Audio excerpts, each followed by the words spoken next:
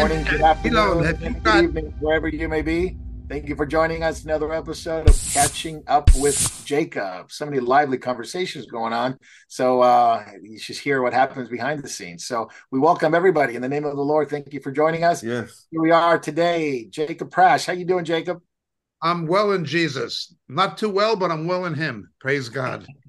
Yeah. Always welcome him. And we have a very special guest all the way from Israel. Andy, how you doing, Oh, brother? me. Yeah, that. Okay. Well, Hanukkah Sameach, Israel. That's Hanukkah greetings from Israel. I'm Andy. I live in the northern Galilee. Well, it's still nice and warm here, Oh, that's and I'm nice. still breathing, thankfully. Well, you can tell us a little bit of what's going on there a little bit later, but welcome, and you're back. So I guess we'd like Yeah, to bring you back, or I guess you yeah. like us. Either that, Come or you're back. desperate for somebody to fill in the gap. Well, I'm glad you accepted us. So that means you probably like us. So that's good. And down the street, not too far from my house, Jay. How you doing, Jay? Glad to be home. I'll say that again. And hello, everybody. All right, praise the Lord. And down under, Davey, how's Australia? How's our brothers there, brothers and sisters from Australia? How are they doing there? Yeah, doing good, thanks, Marco. Everyone's still pretty encouraged by the meetings. Want to thank you, thank the people too who have been sending in reports too from the about the meeting. So really appreciate the feedback. And we've got a bit of a meeting here tomorrow. So yeah, we're all doing well, and the All sound right, is going. We're the getting sound reports. is The going. sound's back up. Yeah. Praise the Lord. Well, on the second day of Hanukkah, we're getting together here. So it's Friday, December 8th. And Jacob Prash, just wanted to go over to you. You got a couple of things before we talk about Hanukkah. You have a couple of prayer requests, burdens on your heart. I want everybody to hear it, and so people can join us in not only in your request but in prayer in their lives regarding this. So just want to turn it over to you. Okay. Well, again, as you know, I've been recently in India. And while we were in India, we opened the new church that we built. The church existed before, but it needed a meeting place. You can't meet in homes in India too easily because there's too many people getting saved and the homes are too small, not to mention not air yeah. conditioned, etc. So we built a wonderful building with the help of the Lord called Moriel Horeb Church uh, on the border of Pakistan and India in the Punjab. We're like halfway between Amritsar, the holy city of the Sikhs, and Lahore, Pakistan. But we're on the border, almost right on the border. And it's an area where there's a lot of persecution. Obviously, the Muslims don't like us, the radical Hindus don't like us, but there's a particular problem with radical Sikhs. There was opposition when we opened the church when I was there with Mark Jackson and his wife and Pastor Samuel from our orphanage in Andhra Pradesh, and also from Pastor Vijay, who pastors the church in Punjab. But it was not violent. Now it's still not violent, but instead there's police harassment, wanting to see financial records and wanting to see all kinds of things because or in response to complaints made by the radical Sikh community. So please pray for Pastor Vijay and pray for Moriel's work in India. The orphanage is doing very well by God's grace. We're going to expand it, build 3 more stories up to take more children. And also the church, the opening of the church was indeed blessed of the Lord. You can watch it on the Moriel website on the India missions page. It's posted there, and you'll see the church, you'll see pastor, you'll see the opening. So pray for India. Something else. I used to preach the gospel regularly at Speaker's Corner when I lived in London, when I was in seminary, and after that, and I preached to Jews, to Catholics, and to Muslims. I was replaced with the Muslims by somebody who's a lot more qualified than I am. I speak of Jay Smith, but also a young Turkish woman who was a Muslim who got saved named Hatun Tash. She's had a terrible time. She was stabbed in the face. She's been unjustly arrested and harassed by the police due to political pressure from the Muslims, a lot of things, but she's gone missing. Some people say she's well. Other people say they don't know. We've not gotten anything official either from her ministry or from any ministry we know who's associated with her, such as Jay Smith or Dr. David Wood. So until we get something official from an official source, she's still missing. And we're praying for Hatun Tash.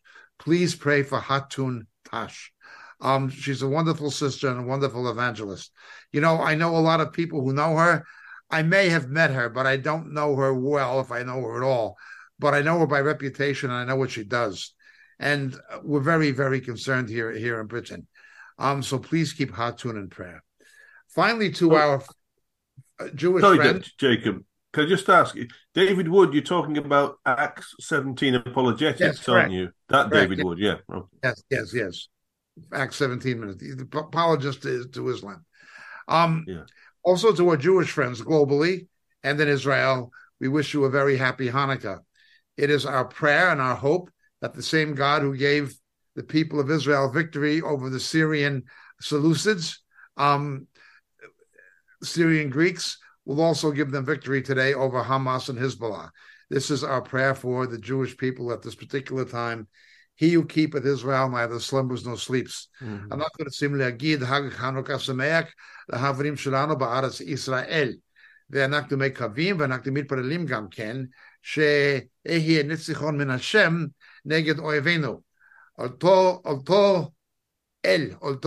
השם שנותן לנו ניצחון נגד הסוריאנים והיוונים, הוא ממש יכול לתת לנו ולתת עם ישראל ניצחון נגד המעבלים האלה עכשיו. וככה אנחנו מתפללים בשם ישוע אדוננו. חג שמח לכולם. Amen.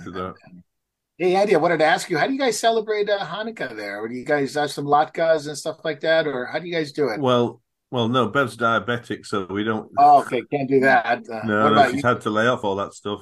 All right, so latkes and no sufganiyot.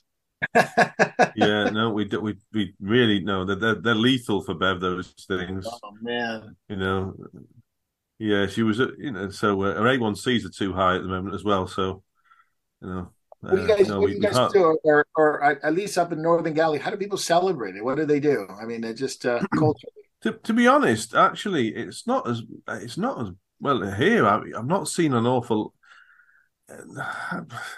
Around town, there's not been much going on, to be honest. I mean, you've seen the sufganiyot, the donuts in the shops and the things, but I've not actually seen a lot of it. To be really, it's I didn't know it was until Bev told me yesterday. I had no idea because I mean this town it's very Russian, and they're not as bothered about it as the. Interesting. I mean, is it because of maybe the conditions of just the what's going on in Israel now with the war? I think also people's minds are distracted a little bit, but you do see now. But you are seeing some posters and things that are more themed that way, aimed also at the current situation vis-a-vis Hamas and the Gaza as well. But it's not, I don't think it doesn't, at least from what I can see, it's not as big. Well, certainly not here in Nahariya as you might see Hanukkah in the UK or the US. I think it's less emphasized. Yeah, it's more emphasized in Jerusalem, obviously.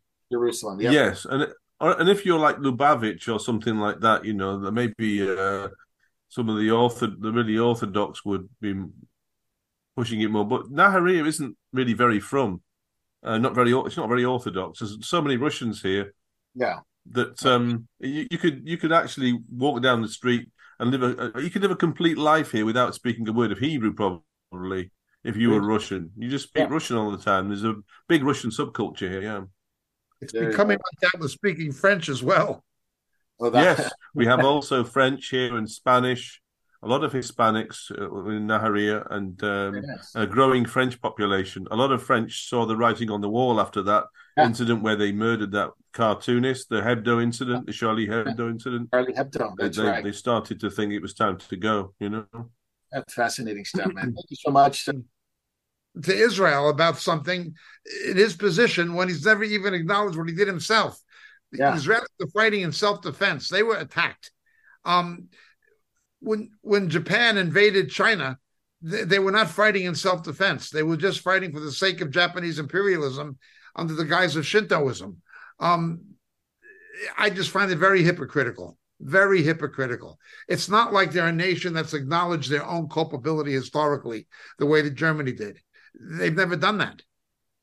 Very interesting. Hey, did you hear that Tulsi Gabbard had posted something on her Twitter, I believe, X it's called now, that, warning the U.S. of helping Japan so much because, hey, Japan once turned on us, and we have to be careful that we don't arm somebody else that can eventually in the future harm us again. And the Dems just went crazy against this congresswoman from Hawaii. I thought it was really interesting.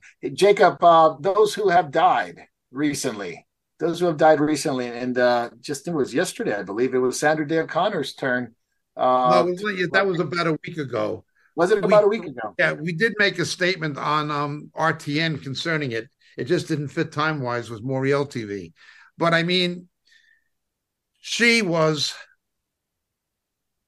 the commensurate wicked woman. She was a very, very evil woman, And she was emblematic of the hypocrisy of the Republican Party and of the Reagan administration. Reagan ran on a pro-life platform to cultivate the evangelical vote, even the conservative pro-life Catholic vote. And the Orthodox Jewish vote, which is pro-life. He ran on that platform, and the first thing he did was appoint a Supreme Court justice who has a pro-abortion voting record. On the case of Casey versus Planned Parenthood versus Casey, she had the deciding vote, and she voted with the abortion lobby. Alan Dershowitz said she was always the pivotal vote. She had similar votes on things like affirmative action. But worst of all was she wrote the court's decision ordering the 10 Commandments out of the judicial building in Alabama.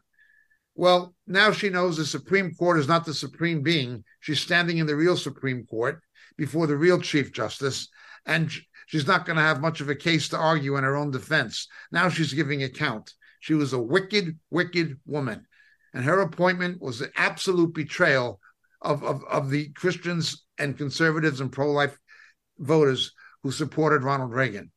Ronald Reagan had a affinity for wickedness with women. He liked wickedness with women. His wife was a practicing witch. She was advising him more than any other presidential wife, more than any first lady since Eleanor Roosevelt, on how to run the country. When Reagan gave his famous speech saying that trees, it's well known, are responsible for 85% of pollution, she began standing on back of him to stop him from making bumbling mistakes. He was not as far gone as Biden, but he was capable of saying some ridiculous things and reliant on his wife. Well, she was having astrologers. She was having fortune tellers. She was having Jean Dixon in the White House getting advice to give her husband how to run the country based on witchcraft and the occult. This was Ronald Reagan. The naivety of Christians thinking that voting for a Republican like Reagan or even Donald Trump is the Christian vote or the Christian thing to do. Now, I'm not denying that Donald Trump did some good things and he was more sympathetic to Christians than other people, particularly with the persecution of Christians and also moving the embassy to Jerusalem. I'm not denying that. But to equate him as some kind of a Christian figure, this is just absurdity. It's as absurd on one hand when he had the homosexual and lesbian gala with Ricky Lake at Mar-a-Lago. This is the man that Christians are saying is God's man. Now, look, I voted for him twice and I pray for him, but I don't think that he's God's man. And I certainly didn't think Ronald Reagan was God's man. We complain now about what Biden is doing, giving all this money to Iran in the spirit and continuation of the policies of Barack Obama. Giving, we're talking hundreds of billions of dollars overall from Obama and Biden together to Iran, the world's number one sponsor of terror, and the Joe Biden administration being the number one sponsor of Iran. I talk about that. Let's remember, Ronald Reagan gave weapons to terrorist Iran. He armed terrorist Iran. And when he was caught, he pleaded senility, which may have been a half-truth. But that's what he did. When I see Sandra Day O'Connor, it just testifies to me how naive, gullible, and undiscerning Christians are. We need to pray for whoever gets elected, but to put our hope on a political candidate that's going to appoint somebody who's going to be for us. Now, Donald Trump, in fairness, did appoint constructionist conservatives to the Supreme Court and to the federal court system. He absolutely did do that, and he made something of a difference. I have to salute him for that. But I do not salute Ronald Reagan for anything. He appointed this wicked woman. She was a wicked, wicked daughter of the devil. She ordered the 10 Commandments out of the judicial building. She had the deciding vote in the biggest abortion case before the Supreme Court since Roe v. Wade, and she went with abortion.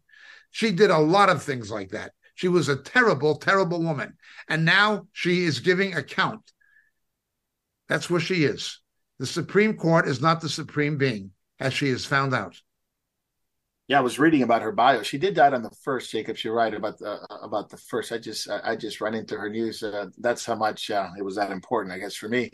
But she was really into a lot of rulings, including the Bush Gore back in 2000. The case I was really interesting. And her replacement, Alito, basically was the one that overturned the decision of Roe v. Wade. So irony of ironies. But the other guy that died, or the other person that died just a couple of days before her, was Kissinger. We touched on it a little bit earlier, and I pulled up some interesting facts about Kissinger.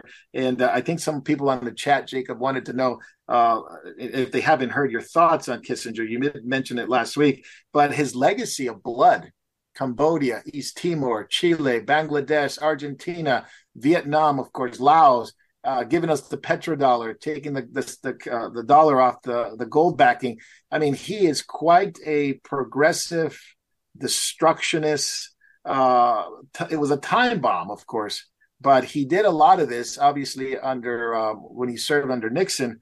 But he was still very much a counselor to like the World Economic Forum and Klaus Schwab. Mm-hmm.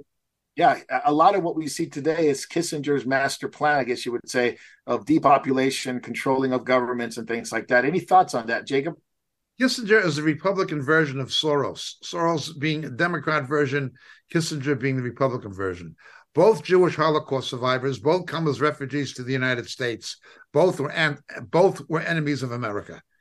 I often remember, and I'll never forget in my life, when Americans were dying in Vietnam, he opened the door with Nixon to trade with China and with détente with Russia while they were supplying the North Vietnamese with the wherewithal and the hardware to kill Americans. He was increasing trade with them.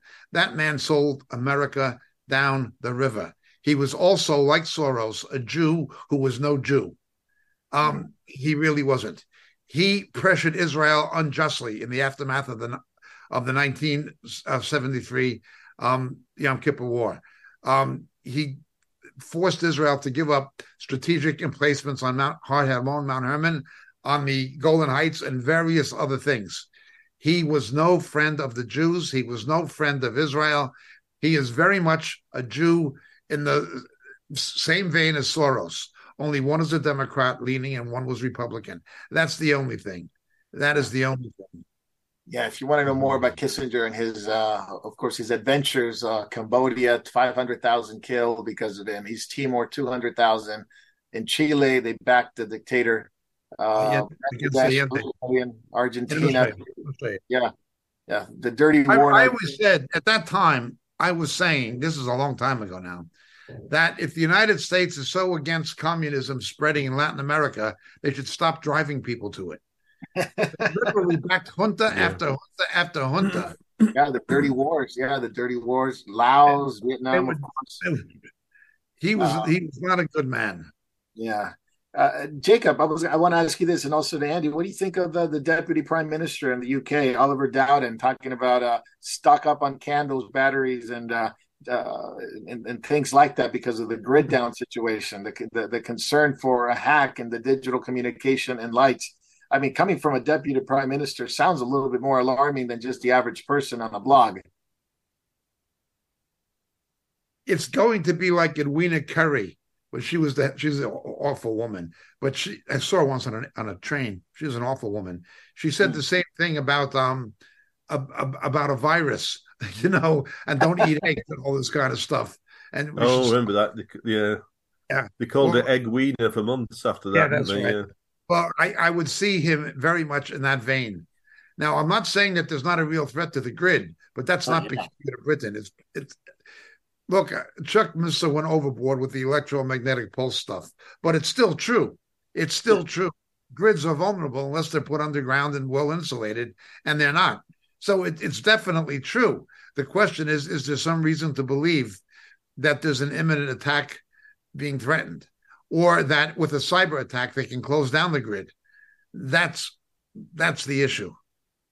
Preparedness is always good in my opinion, but the time of the public statement like that is also very interesting, with all the hacking and all the cyber attacks that banks have been going through. Yes.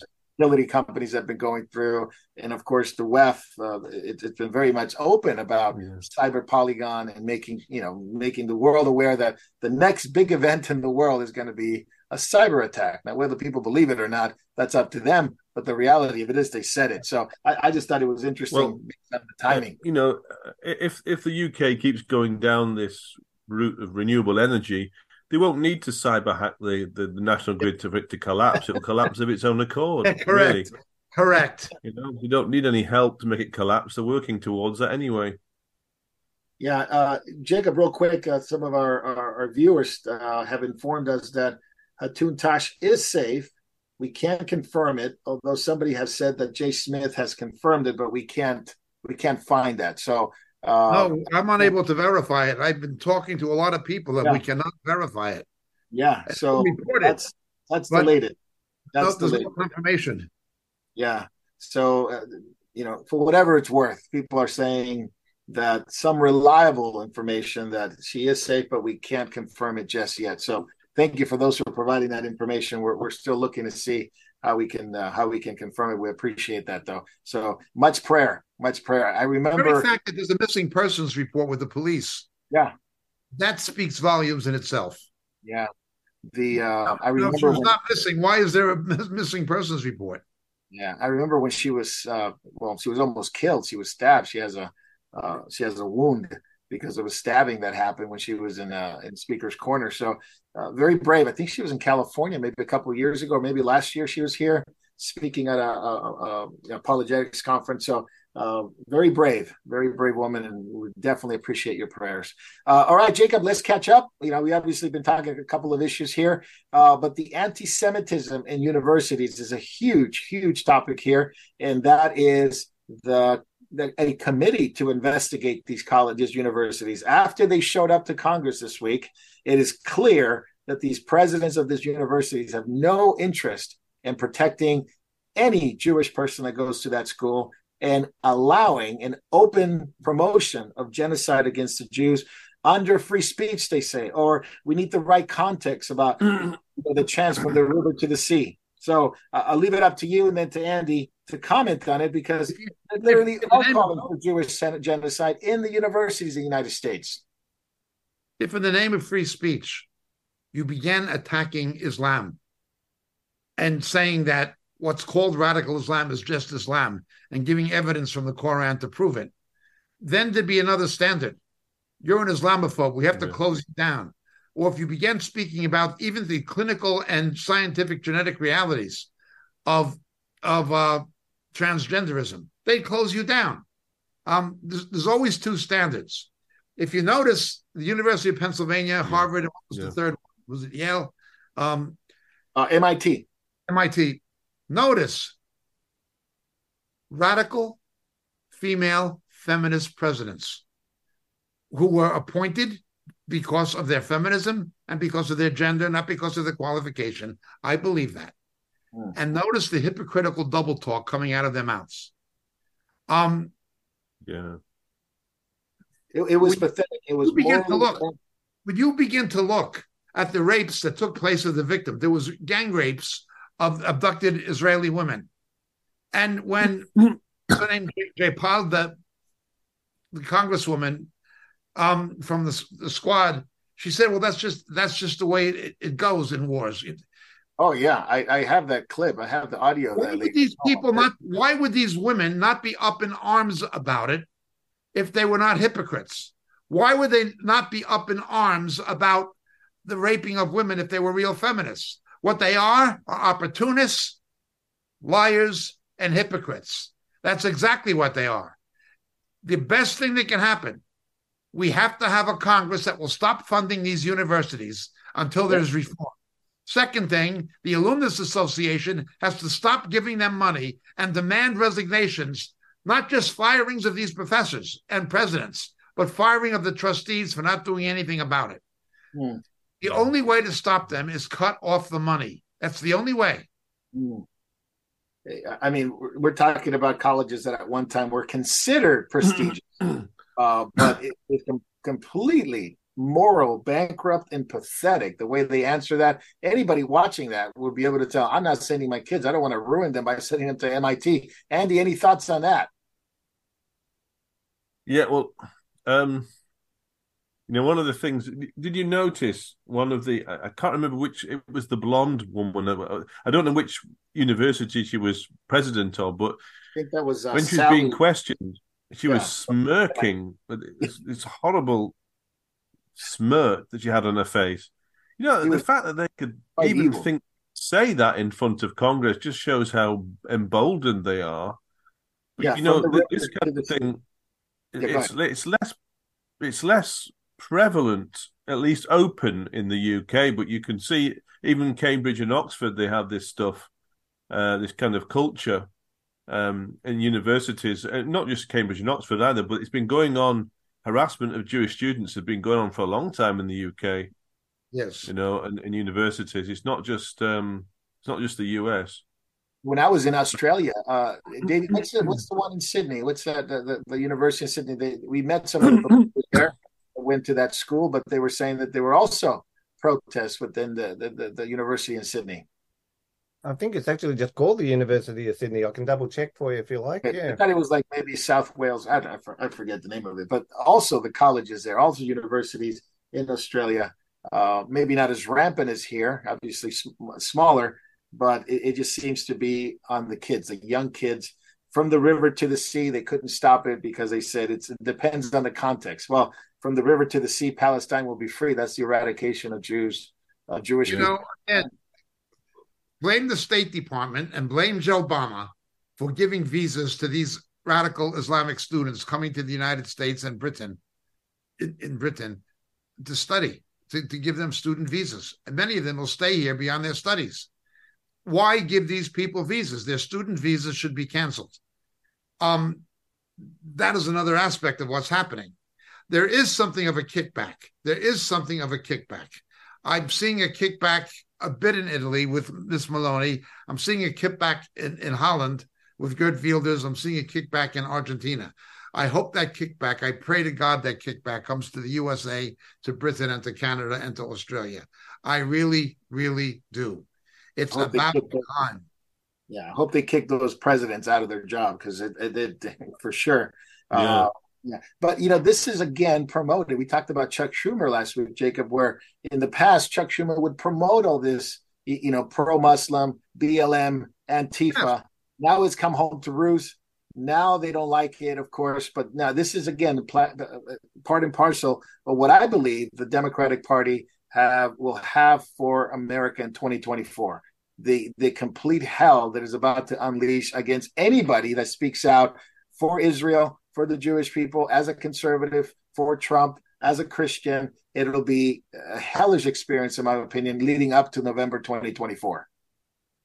I think you're absolutely correct. They're desperate. The situation is very much one like this, where radicalism is increasing, but two-thirds, these go between 63 and 67%. Overall, two-thirds of Democrats are not pro-Israel. Oh, man. It's about 67% of minorities in the Democratic Party. It's about 64% of students, roughly, and about 63% of others. They're just not. you've got two kinds of Jews I'm thinking about this Hanukkah: the morons and the Menlauses. The Menlauses, as I've said before, are the Benedict Arnolds of Judaism. Menelaus was a Jew who cooperated with Antiochus Epiphanes against the Jewish people in the epic of Hanukkah, the first Hanukkah. He was a collaborator. Well, Chuck Schumer is a collaborator. Now he's beginning to complain, but he was a collaborator. Debbie Wasserman Schultz is another collaborator. Blumenthal is another collaborator. These are the Menlauses. They betrayed not only the interests of America, but of their Jewish constituency. The others are the morons. A man who I often agree with, even though I'm ideologically different than he is beginning to realize he's been spelling his name wrong. Alan, Alan Dershowitz has realized he's been spelling his name wrong. He should be spelling it Alan Jerkowitz. Oh. At least he had the integrity to admit that he was bamboozled by Obama and that Obama's a liar. He's waking up and realizing, at least he's telling the truth, that he's been very foolish, very naive, very undiscerning. Now, again, to a degree, I respect Mr. Dershowitz, and I often agree with him, even though ideologically we'd be in different camps on fundamental issues like abortion and so forth. Nonetheless, at least he realizes it. You've got a betrayal of the Jewish people from within that I've been talking about for years. And if there's any Menelaus now, if there's a Menelaus who was assassinated by the Maccabees, the Menelaus of this present time in history would be Chuck Schumer, magna cum laude. He is a Menelaus. Yeah. Jacob, I remember you mentioned when 82% of the Jewish vote in America voted for Barack Obama. 78.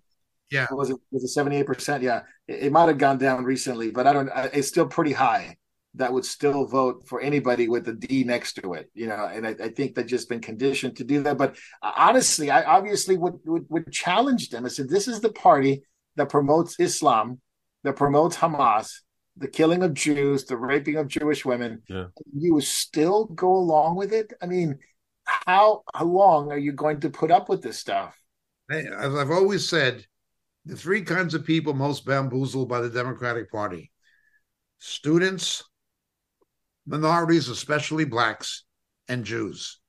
When a student votes Democrat, they're going into that booth, pulling the lever and saying, I don't deserve a future. I'm too stupid. When a black pulls the lever for the party of Jim Crow and slavery, they're saying, yes, boss, how's it coming? And when a Jew pulls the lever, they're volunteering to pay their own train fare to Auschwitz and sew a yellow star on their jacket. This stupidity. It's no coincidence that the three kinds of people, the three constituency blocks that Barack Obama stabbed in the back the worst, were Jews, students, and blacks. Right. That's right. Yeah. They reap the fruit of their own stupidity. In Israel, Andy, it obviously the left side of the party is the left wing party. Is it pretty prominent in Israel? I mean, how? I mean, I know it's the right wing right now. That at least you call it moderately right with Netanyahu, but the left pretty strong there. I mean, how do the Jews see left and right like in America? It's a weird thing. Most Jews are left wing. It's a little different here. The national split is much more equal. The nation is really kind of split right down the middle almost, and it, you have a kind of floating section in the middle, but it's much more, I think. And also you've got the religious parties as well. Yeah, and they hold the kind of balance on the whole. Most time you can't make a coalition without them. So, and one thing that has happened recently is, because only a few months ago there was talk about, there could be a civil war because everyone was erupting against the right wing government in Smotrich and some of these. I mean, Smotrich, I think, and the other guy was particularly. Some people, the left, consider them particularly repellent because they had connections to the Kahanists, or something like that. They were considered to be extreme. But now since the October the 7th-ish horrendous thing that happened, atrocities, it's united the nation again, which is quite interesting. at least for a while, the hostility towards the government has been papered over. And maybe this has woken up some of the lefties as well a little bit, that the policies of giving land and stuff and power to Hamas wasn't a good idea after all. Yeah. Maybe some people will wake up. We have to. Yeah. Go on, Yaakov. Go on. What Elon says is right. I just think a lot of people who are not Israeli or have not lived in Israel don't understand the history of the genesis of Israeli political parties. In most countries, the right wing was the party of the establishment, okay? The ideological left was the party of the disenfranchised. Right. In Israel, it was the opposite. Yeah. Like Moroccan Jews, poor Jews would vote ultranationalist. Well, the establishment was what we call WASPs, White Ashkenazi Slabra Petexia. They were socialists. They followed the founders of the kibbutz and the Moshav movement. They were socialists. So in Israel, the left was right and the right was left. Add to that the division between religious and secular Jews. So there's no equivalence with what you'd see in the United States or in Europe. The other country where there's no equivalence, and again, my own family being a mixture of Israeli and Irish, I'm acquainted with both, is Ireland. Ireland, the two main parties, apart from Sinn Féin, are Fine Gael and Fianna Fáil. Well, it's not about left and right ideologically. It's about, did you follow Michael Collins or De Valera in the Irish Civil War in the early 20th century? Yes. Were you pro-treaty with Britain or anti-treaty with Britain? That it was not about ideology in terms of economic philosophy or anything of that nature. It was not that. So Israel and Ireland are two countries where the conventional norms of left and right do not apply in the same way they do in other democracies. No, that is very true. Obviously, even the beginning of Israel was like that. Pretty much socialist, communist idea. I wanted to ask you this, Jacob. The Dems, of course, especially U.S. Representative Ayanna Pressley and Senator Peter Welch here in the States, trying to pass a bill. It's got some momentum about giving people in U.S. prisons the right to vote, as well as lowering the voting limit of the voting age to 16. I mean, it seems to be they want to get young people and want to get those in prison to vote. Yeah. And obviously, they will get their votes toward the Democratic Leftist Party. Same reasons they want to give statehood to Guam and Puerto Rico. Same reason they want illegal immigration and allowing illegal immigrants not to have to present ID to vote. It's simply there in order to illegally manipulate elections. It's to keep the election system crooked. That's why they want to do it. It's about power. They realize that Hispanics, as they become upwardly mobile and anglicized, that second and third generation Hispanics are the same as gringos, and they're more Hispanics are anti-illegal immigration. They're more in tune with their basic. They even call them Los Pochos. There's the Hispanic Americans, and then there's the Chicanos. They don't realize there's a division even in the Latin American community in the United States between like Cubans, Puerto Ricans, who are American citizens, and Los Pochos, the ones who've always been there illegally, and the illegal immigrants. There's a division in the Latin community. Well, they're afraid of that. They're very much afraid of that. They realize it's a big problem. They've got to do anything they can to keep power. That means illegal immigration. That means giving a youth vote down to 16. That means letting prisoners vote. That means pimping off your mother. They don't care. They have no scruples and no morals about anything. None. Another reason why they might want prisoners to vote is because half the Democratic Party might be on the wrong side of the bar. After if Trump gets in, so they want to retain their vote, the right to vote. That is very true. In fact, that's probably very true, even today. But it's interesting, watching the debate. I caught a little bit of the debate, most of it, I should say, after a couple of days. But that night, I caught a little bit of it. The debate in the Republican Party, because where's the opposition party? You think about that in the United States. Where's anything anyone saying anything against the evils of culture of today. And you have this guy Ramaswamy Vivek, and although he says the right things, and he pointed out things that are obvious within the Republican Party, and Jacob was talking about early on Republicanism and being confused with Christianism. It's interesting. They got these, Chris Christie and Nikki Haley, who are obvious neocons, war-like people. And they want more war. They want a war in Ukraine. They want a war here. They want a war there. And of course, they sit on the boards of a lot of these companies like Raytheon and Boeing, and especially Nikki Haley. Jacob, what do you think about Ramaswamy? It was interesting. I mean, he brought up things that I don't think even DeSantis wants to touch. He's a Hindu. He's not a Christian. Right. 90% he's of Republican. the time, he's Republican. Yeah, he's Republican. 90%, but he's not an establishment Republican. That's what's interesting. He's not a rhino. He's an outsider. Yeah. Yeah. 90% of the time, I agree with him. 90% of the time, I agree with him. But he still worships demon idols. And sometimes I don't agree with him. I was not comfortable with his position on the Middle East and Israel. But 90% of the time, I agree with him. But the only winners of those debates with Christie, who's an absurd figure, he's just become a laughing stock. Why is he there? Why is he there? I mean, I didn't even know he was running. I mean, is he trying to get a job with the next administration at the I don't know what, the only winner to that debate was Donald Trump. But he had the good sense not to show up and go down to that level. It was the lowest rating of, I think there's 4 of them or 3 of them that they've had. It was the lowest rating of all of them.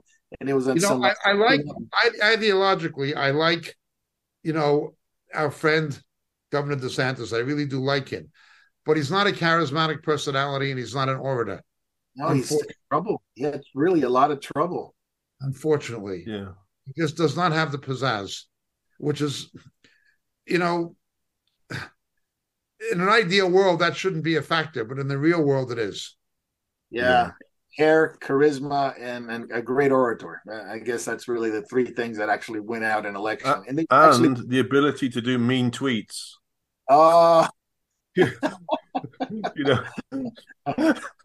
Getting into that, it is interesting.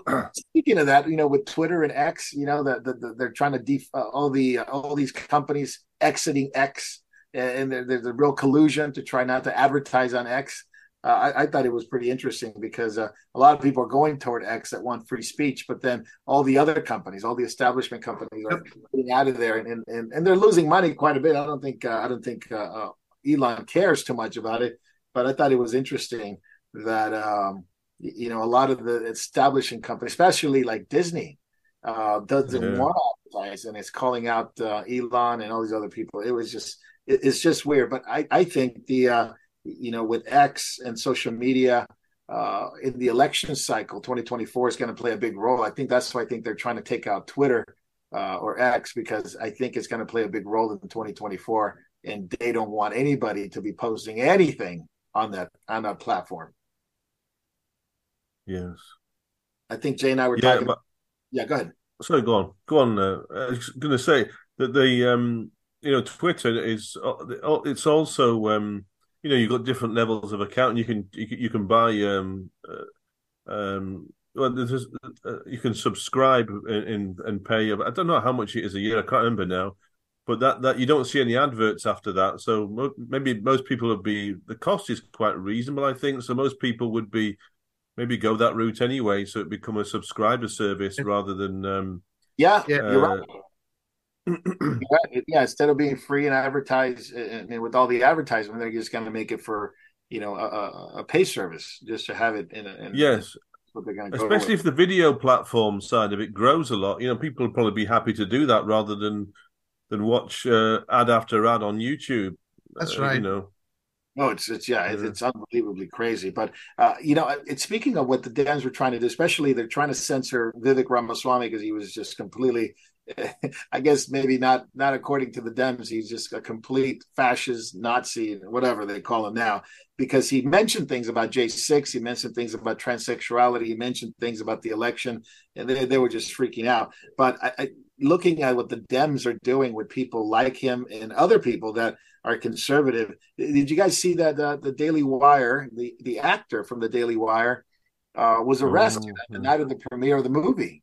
Jay's the one that turned me on to that because I mean I knew the movie was coming out, but I had no idea that arrested one of the actors in the movie, Saika Masakawi, who had been there in Washington D.C. on J6 on January 6th. Now they're going after him for 4 misdemeanors related to his presence just on the Capitol building. So quite an interesting thing. On the night of the event, they arrest him for something that happened 3 years ago. Yeah, the FBI in person arresting someone for misdemeanors. The Federal Bureau of Intimidation. Yeah. I mean, is this the future of a lot of conservatives and Christians who they're going to go back into some kind of obscure event? That's what Vivek Ramaswamy is right. He realizes the FBI is irredeemably corrupt, that it has to be abolished and replaced, that you cannot have the FBI, it has to be destroyed. It has to be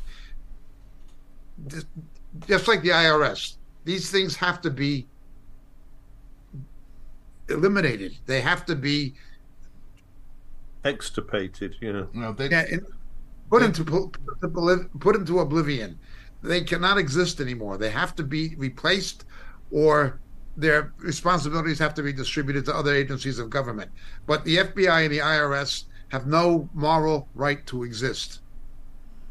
They shouldn't even be referred to as the FBI anymore. They should be seriously. They should be called the Gestapo. Because that is what they fill. They are a secret police going after people, regular citizens, for intimidation and for politics. That's what they've become. A political police. They've always been that, but now it's gotten way out of hand. Well, they've been caught, researching and doing background checks on Christians and going around intimidating parents at parents' meetings, teacher parents' meetings, and it's just unreal how they've been unleashed, as well as, of course, the federal government has completely unleashed illegal searches of Christians. The very fact that they obtained a FISA warrant on false pretenses with a forged dossier. Why did nobody go to prison? Why is Pence Strzok not in prison? Why is Comey not in prison? And then Mr. Trump fires McCabe and those guys, whoever he fired, and he gets Christopher Wray, who's just as corrupt as the other ones.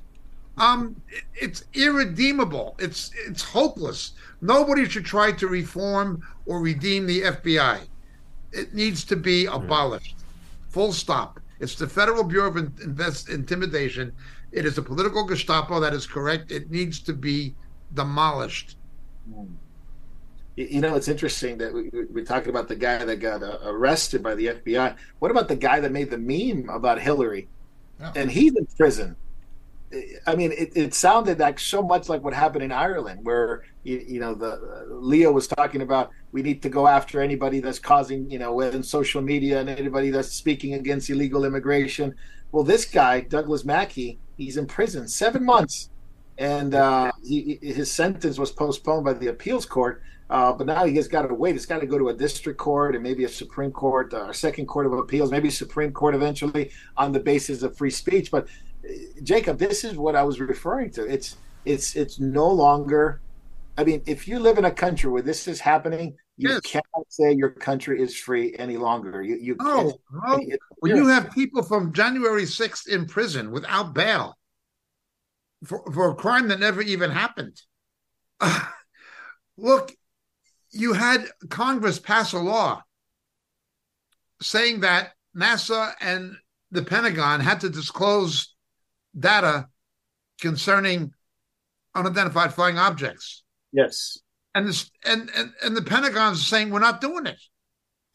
Or Eric Holder, another guy who belongs in jail. Eric Holder, Attorney General of the United States in contempt of Congress. There is no rule. It's political justice. It is not legal justice. It's just a corrupt system. That's what we've got. That's what we voted for. Yeah, corrupt judges, corrupt system. And you talked about Jacob, and Jesus warned about this. And in Yep. terms of persecution, you're going to go to the courts. Walk before magistrates and kings. Yeah, this is what's really fascinating, and what's interesting about the Ireland case and this new bill that they're bringing out. It already was bad enough before this. Now that they have put some more teeth into it, they literally want to control the internet in Ireland. So if you're an Irish citizen under this bill, your internet it's completely controlled by the government. What you say and what you post, it can land you in a very deep mess with the government. Yes. Because of free speech. Obviously, it's a different kind of free speech in terms of they don't have a constitution, but in terms of posting anything. Yes. And it's really a control of the internet. You control the internet. You control everything about people's, not only people's communication, but banking. You were talking about earlier, Andy, about banking and VPNs and stuff like that. That's all going to be controlled in Ireland. It's going to be controlled by the government. Oh, did you see just as on that the Irish Parliament has now voted unanimously to put the Hamas flag on the Parliament building? What? Yes, unanimously, yeah. What? Yeah. Oh man, Jacob, why is that? I mean, you might have mentioned it last week, but I probably forgot about it. But if anybody didn't watch it, it was really good. Why does the Irish government are so pro Hamas? I mean, I know they're anti-Israel, and they've been stupidity of making the false comparison of Irish republicanism and Palestinian Islamic nationalism. They're making a false comparison. In fact, the Irish are the indigenous people of Ireland, and the Jews are the indigenous people of Israel. They make a false comparison, and people buy into it. You know, it's why will Black Americans vote for the party of Jim Crow and slavery? You know, it doesn't make any logical sense. Why will the majority of American Jews still vote Democrat when 2/3 of the Democrat Party are opposed to Israel? It doesn't make any sense. Remember, we always say people get the governments they deserve. And that is particularly true in democracies. It's particularly true in democracies. You've got a piece of garbage in the White House, it's because you wanted him there. Adolf Hitler became the Führer of Germany because of the German people. Yeah, they wanted him. They wanted somebody like that because they wanted a reaction. It was a reaction to what society was all about. The Versailles Treaty, correct. Yeah, exactly. Yeah. So it is quite interesting what is happening there. But I wanted to switch gears real quick to another big important subject is what's going on in the war and what's going on in the war, especially Ukraine and Russia. And you talked about those who, saying no to the Congress and contempt of Congress. Well, here is Lloyd Austin, whom Congress said, we're not going to give any more aid to Ukraine. It's already quite a bit of money, $200 billion or so, and maybe more than that. But he says, if you don't give us any more money, we're going to have to eventually fight this war. U.S. troops on the ground in Europe. He used the word very likely. If you don't give us the money, we're very likely going to do this. So is this blackmail, Jacob? I mean, the U.S. troops will be deployed if money's not approved? Again, Constitution says Congress has the right to declare war. Yes. Not a politically appointed halfwit, which is exactly what he is. The man he's a halfwit. He says his priorities are woke and inclusivism and all this kind of stuff. And well, he's a half. Our enemies laugh at him, and I don't blame them. He deserves to be mocked and laughed at, as does Brown, the politically appointed chairman of the Joint Chiefs of Staff. These people are appointed not on the basis of their military ability, but on the basis of woke politics. That's why he's there. He's just a stooge. But notice, he sings one tune about the Ukraine and another tune about Israel. He's pressuring Israel not to fight for its defense, but gung-ho for the Ukraine without any restrictions. Again, he's a hypocrite. I don't think he's that intelligent. He's certainly a hypocrite, and he's a political stooge. Jacob, one issue I have with what you said is I think you're doing a disservice to halfwits everywhere by calling Lloyd Austin a halfwit. Okay. All right. Probably the half-wits who may be viewing. We might get letters. Yeah. What Uh, yeah, I know. This is very disheartening. I mean, it is quite. I mean, I was reading it and I couldn't believe what I was reading, that he was actually saying this. In fact, we'll send our uncles, our cousins, and sons to fight Russia. I mean, man, Biden. But says by the same way, thing. how are they going to do that? Because look at what Ukraine has done. Ukraine has consistently tried to go against the defensive nature of the Russian military. That's what they do. They fortify and they wait for you to attack. So what you're Yeah. saying is you're going to send a bunch of Americans to go and kamikaze against the fortified position of Russia to try to push them out of Ukraine. Let's not forget- That sounds like a slaughterhouse. Oh, Correct. more The than media what is lying. is done. The media is lying. Russia is being damaged, but the Ukraine is being decimated. Correct. Yeah. You may have up to 500,000 people killed. It's being decimated. Oh, Russia's being damaged, but Ukraine is being decimated. No, it is unbelievable. I mean, They won I the think war of they're gonna get rid attrition. of Zelensky. Period. What's that? The war of attrition, the Russians have Oh, yeah. already won it against Oh Ukraine. yeah, Yeah. it's pretty much over. But Zelensky, I think they're going to get rid of Zelensky because they're going to put it on him. They're going to put it on him. They're going to put him out, and they're going to say, "Well, this has all happened because of Zelensky." And then, in my opinion, I think they're going to get rid of Biden too. The deep state's going to get rid of Biden because somebody's going to take the fall for this. What they did in Ukraine, what they've done in Ukraine, it's absolutely horrible against Ukrainians, the Russian people. It is just. Anyway, I can go on and on for a while, but it is quite disheartening to see that we're calling literally for U.S. troops to go fight a war in Ukraine or any NATO ally, basically. We're not going to lose our goodwill, he says, to the NATO ally. So I don't know. This is the election is coming. There might not be one. I mean, like I said, the Dems are going to raise hell in the next year or so. So.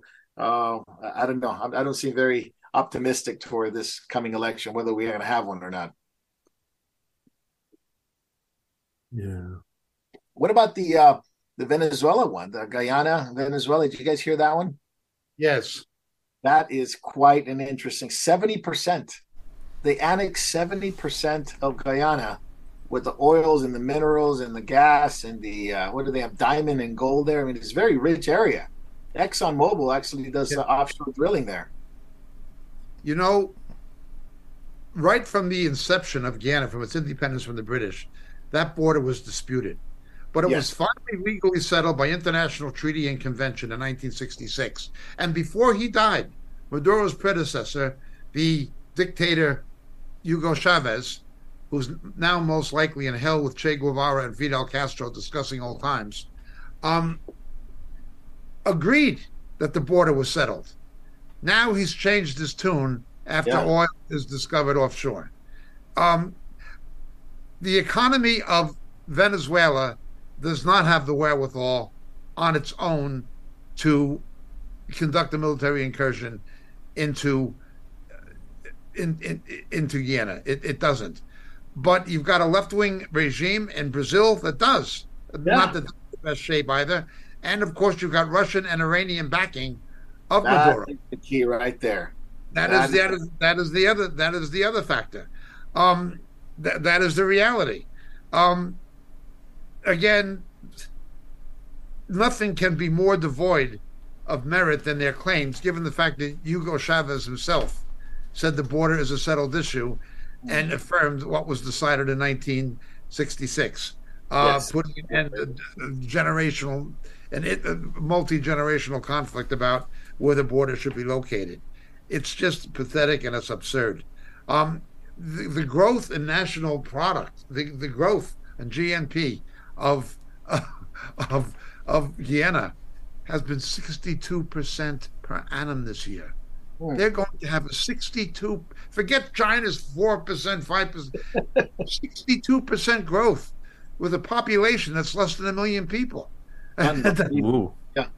if you live in Guyana, you're a very fortunate person. Well, you were until the Yeah. Venezuelans invaded. Yeah, Yeah, they'll just Now, wreck what's the happened economy, in won't they? Venezuela? yeah, He tried to Maduro, he's a reprehensible person. He tried to get a referendum to get public support and a referendum vote for the annexation of Western Guyana. yeah. Only 10% of the people turned out to vote. Now he's saying 95% of our citizens voted for annexation. Well, you didn't ask the citizens of Guyana, but 90, yeah, but only 10% of them even showed up to vote. I mean, Yeah. Yeah, this is Essequibo, which is the area right there that's been annexed. And of course, you said it right, Jacob. The connection with Iran, with Russia, with Hamas, with terrorist groups, which goes back to the Chavez era, it's big part of fueling this. They see the weakness. They see the United States completely, very distracted, and with China, with Russia, with the Middle East now, that they're going to just walk right in and take it with the aid and support of terrorist organizations that are there in South America. It's well known, and of Russia, which is well known for a communist state. And now there's a war in South America. Now, I mean, another war. This is part and parcel of the days in which we live in now. wars and rumors of wars. Yeah. And of course, we're hitting about. Have we hit the hour mark yet? I think we hit the hour mark. That went really fast. And we want to make sure that we welcome everybody. And you're watching on YouTube, you're watching on Facebook, you're watching on Rumble, you're watching on MemorialTV.tv, you're watching on different platforms like Vimeo and Telegram. And we welcome you in the name of the Lord. And we're going to be jumping over on Backstage pretty soon. So we're going to be talking about a very sensitive topic. We can't talk about it on YouTube. Because there is the connection with the CCP and their protection of that. So we're going to be talking about them in another platform on Backstage. We're also going to be taking questions on Backstage. So start sending the questions in, and we are going to end up catching up with a couple of interesting topics. One is going to be about Israel, and then the other one's going to be about Bible translations and what's going on with the rapture there. So let's talk about Israel for a moment, because that's getting really interesting. Today, actually, it was yesterday, United Nations Secretary invokes Article 99, a threat to international peace and security, says Secretary General Gutierrez. And that's Article 99. It hasn't been invoked since 1989, just prior to the Yugoslavia war. And now he says it's unprecedented. We need this done. His first time he's going to do it since he took over in 2017. Jacob, what does it mean when the UN gets involved with Article 99? I mean, we're going to have UN troops and, going down Gaza, going down Jerusalem. I mean, what does this look like?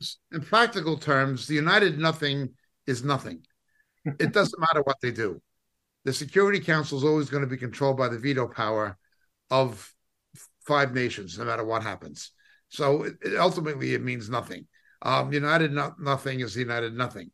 Now, the hypocrisy of it. Why didn't the United Nothing do that about what happened in Rwanda? Why did they say nothing about what happened in the Ukraine? Why didn't they do this when 500,000 Syrians, 500,000 nearly, were slaughtered in Syria? Why didn't they say anything when 250,000 Arabs were slaughtered by the Houthis with the backing of Iran? There was never any Article 99 or UN Security Council resolution being demanded for when Muslims were killing other Muslims. It's only about Israel. It's just typical hypocrisy and corruption of the United Nothing. And again, I strongly believe the United States should cut back its funding, and other Western countries, but certainly the United States should reduce its funding of the United Nations by at least 50%. Well, I'm trying to do that. I don't think Biden's going to do that at all. I mean, it's just... people speak about the United Nothing as if it has a moral authority. Well, you may as well talk about, Al Capone having a moral authority. The UN has no moral authority. When you see the United Nothing, you realize you're dealing with people who have no integrity. Yeah. Look at Paul Volcker investigations into their finance. Oil for whatever. It's a corrupt parasite class of phonies. They said nothing about Guyana either. They're saying nothing about that invasion there. So yeah, it is very one sided. But the of course the escalation in by Hamas, not only the ceasefire, which they're blaming on Israel, which it goes back and forth, but there's also an interesting thing going on in Jerusalem, Jacob, on the first day of Hanukkah. They had this right wing groups. Are very much Kahanis, what's it called, Kahanist and Jewish ultra nationalists, marching up in the Temple Mount and going down the old city and shouting that they're going to take over the Temple Mount. And they were, eject the WAF. That's what they were saying. Leftists are traitors, all this stuff. And they were led by quite a bit of rabbis there going on. So they were stopped by the police. I don't think they're going to do it again. At least 150 activists were gathered there. What do you, Jacob, to take us a little back into the history of that, because people don't know the Kahanis group. When Theodore Herzl and when Golda Meir and when Ben Gurion and even Jabotinsky were fighting to establish a Jewish state of Israel, where were the rabbis? They were in Brooklyn hiding under the bed. These people are hypocrites and parasites. They had nothing whatsoever to do with the establishment of the state of Israel, nor anything to do with its sustenance. Most of the yeshiva bookers don't fight. They're cowards. Most of them just demand subsidies for the yeshivas. They're parasites. Now that a Jewish state exists, without their help, they want to control it. That's all they are. These people want to turn Israel into a shtetl. The idea of Israel was, we're not going to be the people of the shtetl, of the ghetto anymore. We're going to be the people of the land. The ultra-Orthodox want to make Israel into a fiddler on the roof country and put it back into a shtetl. That's what their neighborhoods look like. It's what B'nai Brak looks like. It's what the Meah Shearim looks like. It's a shtetl. These are people of the ghetto. They are not Jews of integrity. They are not Jews of courage. They are hypocrites. They are parasites. They are certainly liars. And above all, they're cowards. Now, why, if the rabbis were the spiritual shepherds of the Jewish people they claim to be, why did God have to use Jewish socialists, even Jewish communists, to reestablish the state of Israel? Why didn't he use the rabbis and the religious? But now that and many of them oppose Zionism. They opposed it. And some still do. Yeah, I've seen that rabbi in New York.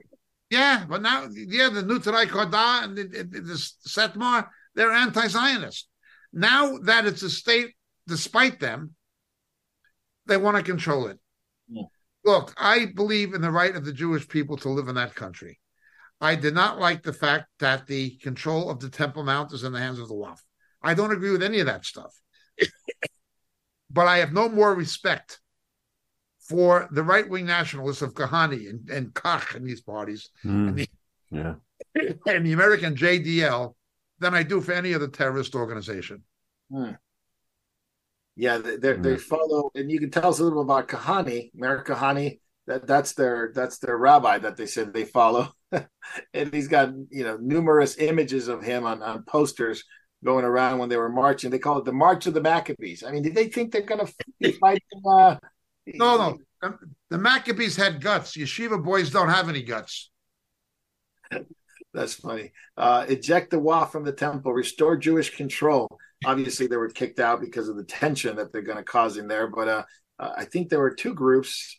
One was called, here it is, the Sons of Mount Moriah, and the other group is called Jewish Truth. And they follow a guy named Baruch Marzel, Rabbi Baruch Marzel. I don't know if he's in some kind of Knesset group or anything like that, but it is interesting. They were praising Kahani on their Twitter page because he led them into this radical idea that they're going to go fight kind of like the Maccabees. So any of this concern you, Jake? I mean, they're at Temple Mount.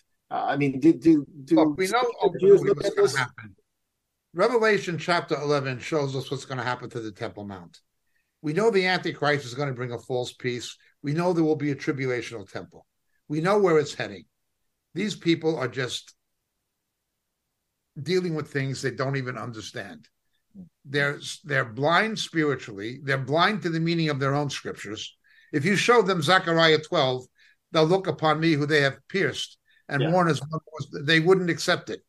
These people are not only blind, they're woefully blind. I have no respect for the ultra-Orthodox whatsoever.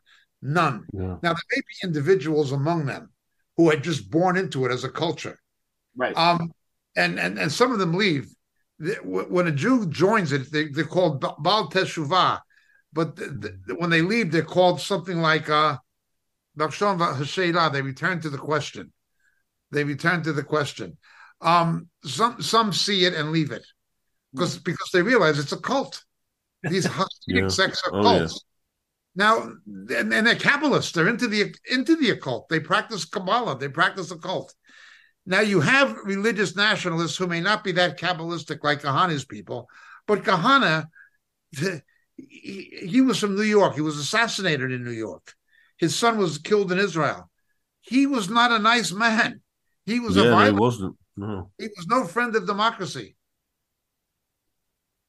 No, I understand that part. Yeah, because he was like a terrorist, wasn't he? Yes. Calling for attacks. He was certainly racist, that's for sure. Oh, really? It's commonly accepted that both Baptist house in Jerusalem on Rehov Narkis was burned down. It was his people who did it. Oh.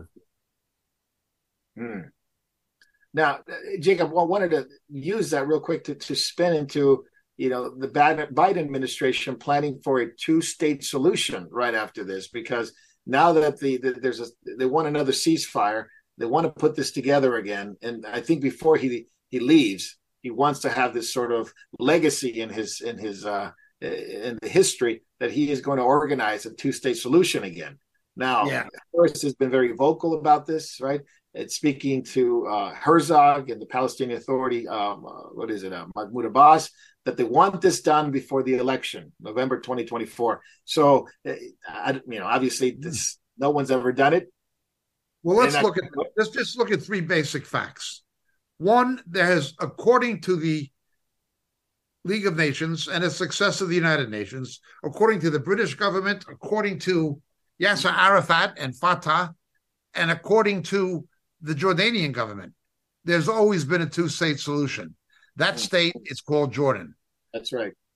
Secondly, from May 1948 until June 1967, Gaza, the West Bank, and East Jerusalem, and the Golan Heights were all firmly in the hands of Arab Muslims. If they wanted a second Palestinian state, in addition to the one that they said already existed, why didn't they create one when they had nearly 20 years to do it? That's the second problem. The third thing, and here is the hypocrisy and the lying of Kamala Harris and of Biden, and the stupidity of people who listen to them. Fatah, who controls the Palestinian Authority, Arafat's people, looted and pilfered the international aid that was given to Gaza to build an infrastructure. The people turned to Hamas. Then Hamas, of course, did the same thing, but they turned to Hamas. There was a civil war in Gaza between Hamas and Fatah, the Palestinian Authority, in which 8,000 Palestinian Arabs were killed after the Israelis left in 2007, 2008. They killed 8,000 of each other. There has not been a democratic election as there was supposed to be for the Palestinian Authority since. They have no legal legitimacy. They have not had an election. They're afraid if they have an election on the West Bank, that Hamas would win. So Biden is talking about an illegal government in itself. It's a government that hasn't had an election in 20 years or some nonsense. Yeah. It just the complete. Now, I grant you, Kamala Harris is as a person of such low intelligence. She just says whatever they tell her to say. She doesn't know what she's talking about.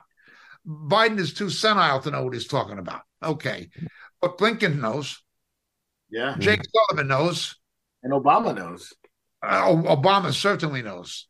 Now, these are they have 5 principles, what they call the 5 no's. I wonder if they took it from the 3 no's in cartoon in 1967. But anyway, no forcible displacement, no reoccupation, no siege or blockade, no reduction in the territory. This is about Gaza, and no use of Gaza as a platform for terrorism. That's the principle to make this deal done. The 5 no's.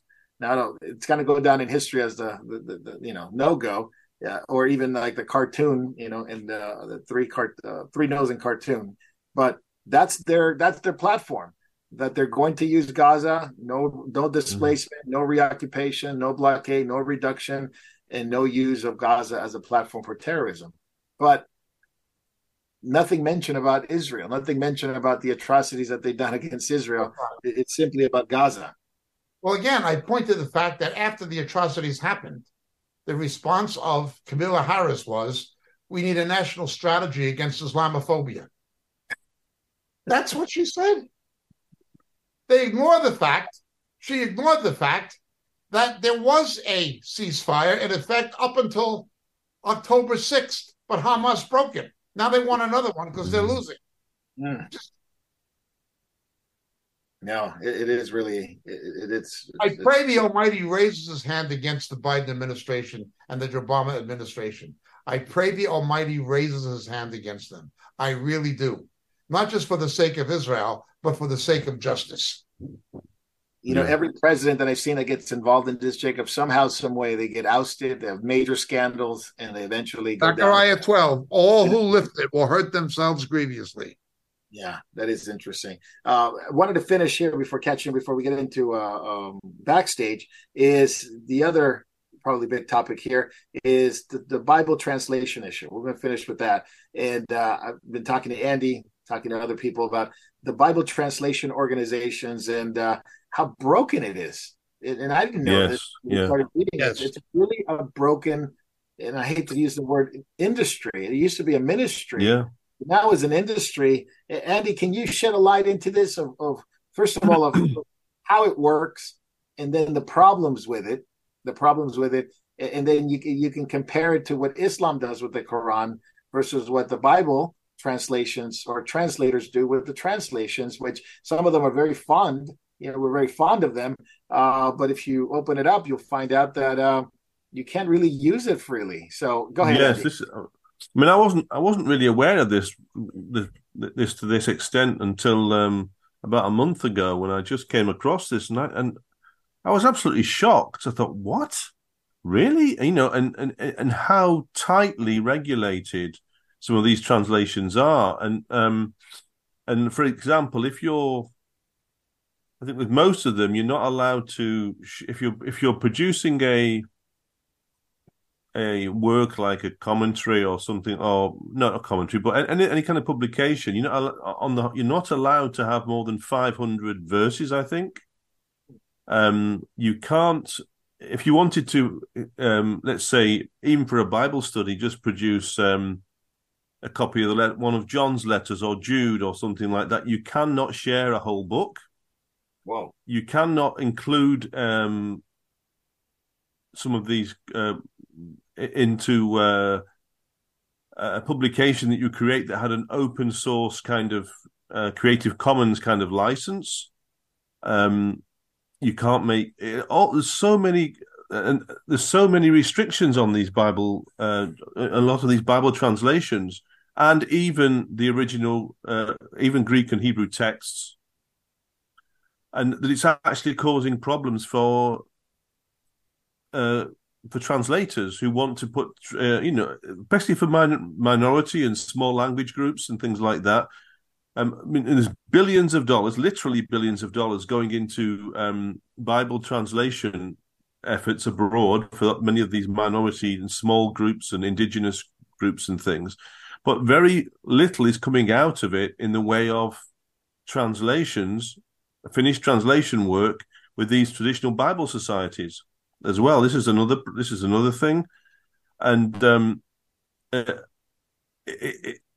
there's a movement now to say, look, get rid of the copyright on Bible translations, get rid of the copyright on things like critical texts of Greek and Hebrew, in order to allow these things to be unlocked, so that this work can get done much faster. In fact, now they've started. There's a model now where people are moving away from using the Bible societies and some of these big Bible translation ministries, and they're doing it on a local basis. Yes. But they're and it's happening much faster. But their work is also hampered by the fact that they can't.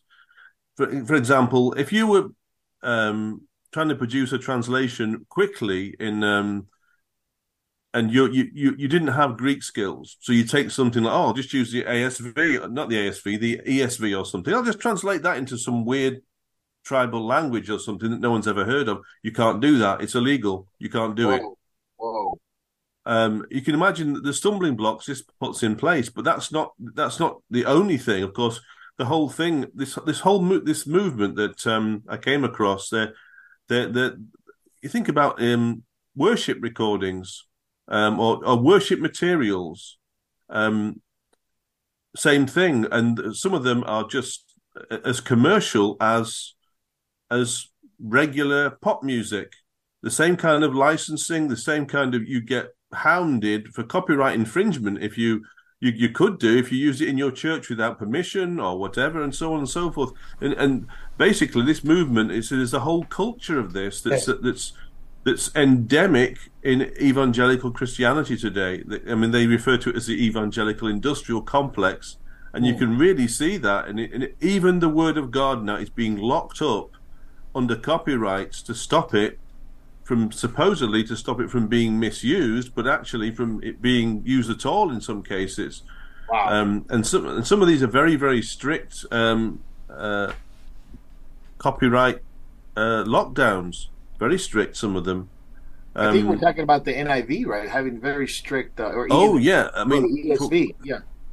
I mean, I read this thing that apparently when the NIV was first mooted, it was the translation was funded by donations to the Bible societies, but then it got flogged off to a commercial company. That's correct. Which is really kind of a betrayal of the donors. That is correct. Yeah. That is what's happened in the Christian music industry, and it's what's happened in the Christian publishing industry. They were ministries who were turned into industries. Most of them, or at least many of them, are secularly owned, run as businesses. Yes. Yeah, I think Zondervan owns NIV now.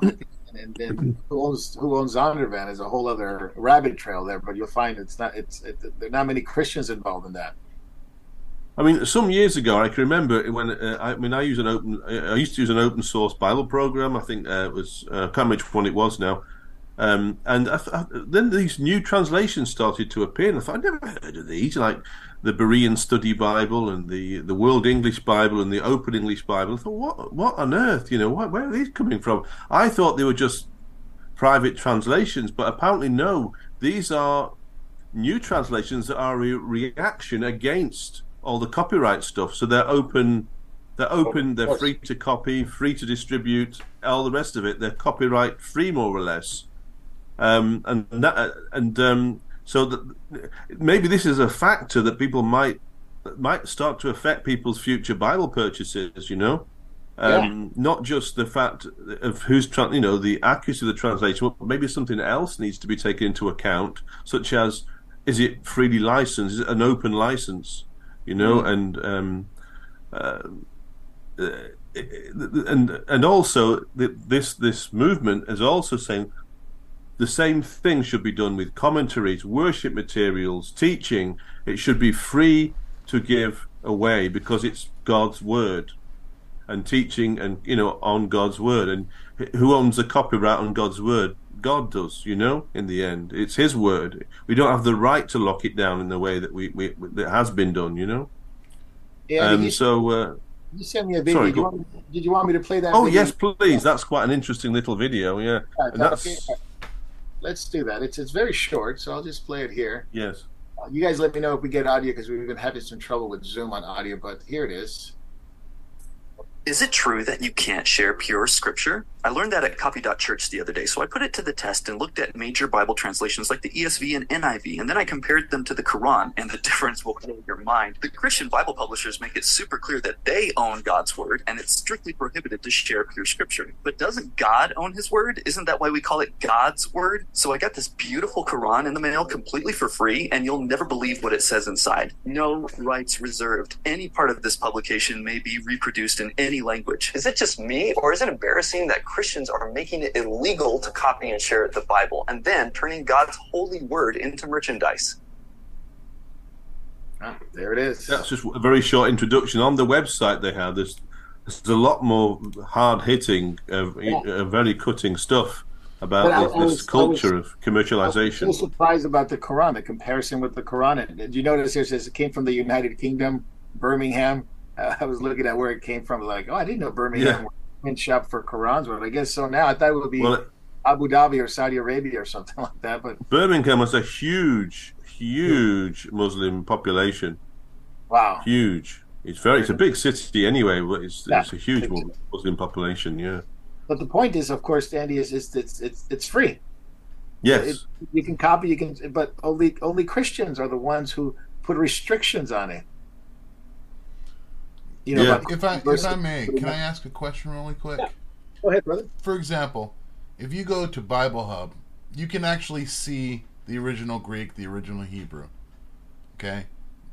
My question is, can you use something like that as an open source to then take the Greek words, take the Hebrew words, and write your own translation of the Bible? Or is that... Now that's something slightly different. But you might be able to translate from those Greek words there, but what you probably wouldn't be able to do was, if depending on which Greek text they're using, if it's one of the UBS ones or the Nestle Aland or something like that, you wouldn't be able to just copy and paste that into and make your own Greek New Testament and give it out to anybody. So who owns those original documents now? Right. Now this is the thing. What they do. I mean, you can, for instance, I think Codex Vaticanus, Sinaiticus, and many of the Greek, the actual real manuscripts, ancient manuscripts. I don't think there's a copyright on the text of those things. Though, if you sold images of them, you might get into trouble. Yeah. But I mean. But you would have to have the originals in your hands to do that, right? Yes, Andy? But if you had the transcribed text from those, I think you'd be free to distribute that. But of course, most of the texts that we have available that most people use are critical texts that are compiled from various manuscripts and papyri and all the rest of it, and it's those that they've locked down by copyright. Unless you've got one of the older ones, like from 1907, or the Westcott and Hort text or something, which is incredibly similar to. I mean, Westcott and Hort is about 97% similar to NA28, which is the Nestle Aland 28 version, which came out a few years ago. There's not really a lot of difference, but they justify their copyright by saying, we put a few changes in since the last version, and so on and so forth, so we can charge you more all over again. Yeah. So the copyright is renewed because they made one or two changes here and there. So it's almost like Disney. They've got an ongoing copyright all the time. We're going to make the cartoon, and now we're going to make the live version. Yes, yeah, something like that. Yeah, it works a bit like that. So, but this can have a crippling effect on translation and distribution of God's word. I mean, and there's much more to it than this. There's a lot more. There's a whole lot of other stuff as well, which I'm just reading about. But this is really bad. Yes. I mean, how dare we copyright God's word? And try to control it. What isn't ours to control. Yeah, there's a problem industry here in the States for sure. And then there's no shortage of money within the Bible Translation Society because they have plenty of money. I mean, it comes in every year, 225 million, 100 million, plenty of money to donate it to the translation societies. So they do have it. It's not a shortage of money. Well, we need this for money, fund our stuff. A lot of it comes from donations. It doesn't even come from any specifically, but donations. So believers are donating. And they're profiting it, and like the NIV example that you mentioned, Andy, then it gets sold to another company. Yeah, I mean, they're not this movement is they're not complaining that people make nice Bibles to sell. It's that the text itself has been copyrighted, God's word in either Greek or Hebrew form or in translation is being copyrighted. No one objects to, you're making a nice Bible, printing it and selling the Bible but it's the merchandising of the Word of God, the words of God that is the issue, and the locking of it down and claiming ownership over it. A poor country, you want to translate it into that language, then you run into trouble. Yes, this is one of the things that's happening. Yeah, there's some statistics on their website. It's quite an interesting topic, this, but the website that one of the main websites for this, of course, the one that you saw is copy.church, and the other one is sellingjesus.org. And that's some of the stuff on that. It's very disturbing, actually, about the way some ministry models are now operating. Yeah. If I might ask one more question, the Geneva Bible, which I believe is the Tyndale Bible. It's a revision of Tyndale, but it's very close to Tyndale, yeah. Close to Tyndale, yes. It came from Geneva after the Marian exile. The Pilgrims, the Puritans who were exiled under the persecution of Queen Mary, returned from Geneva to England, and that was their Bible. Yeah. It was the Bible of the Pilgrims and the Mayflower. Yep, that's the one that they had open in that. Is that copyrighted as well? No, it's been around too long. No, I don't know that the 1560 version isn't. No, because it. But I think the modern they've done a modern version of it, haven't they? Which is I don't know who produced that now. It's called the Geneva Study Bible or something, and they've updated the language. I think that might be copyrighted. Yes, it is. Yeah, it's like the New King James version. There's not a lot of difference between that and the old King James version. It's got some changes to it, sure, and they've modernized the language, obviously. But that's got a very strict copyright on it. Here is the problem. There's a legal complication and a being faithful to the text credibility complication. Legally, the King James only people, the Ruckmanites, say these other people have these other Bibles because they can make money by doing it, while the 1611 King James or any King James are in the public domain and they're not copywritten and you can do it. So therefore you should be King James only. That becomes one of the arguments for the King James only people. And They already started. That's right. The second is, it was just something that we dealt with. There was a cult in Australia, who began taking Moriel cassettes. It was cassettes then, audio cassettes, and selling our stuff. And we didn't like that. We never copyrighted. It was just free. We never wrote in the beginning of Moriel. But a cult began using it. And then there was some guy in New Zealand who began editing it, taking out the bits he didn't like and just putting it out. So, and then it was another guy. He's dead now. The Lord took him, or somebody did. Anyway, he began bootlegging our stuff. That was fake Moriel in Australia, wasn't it? Right. It was a fake Moriel in Australia.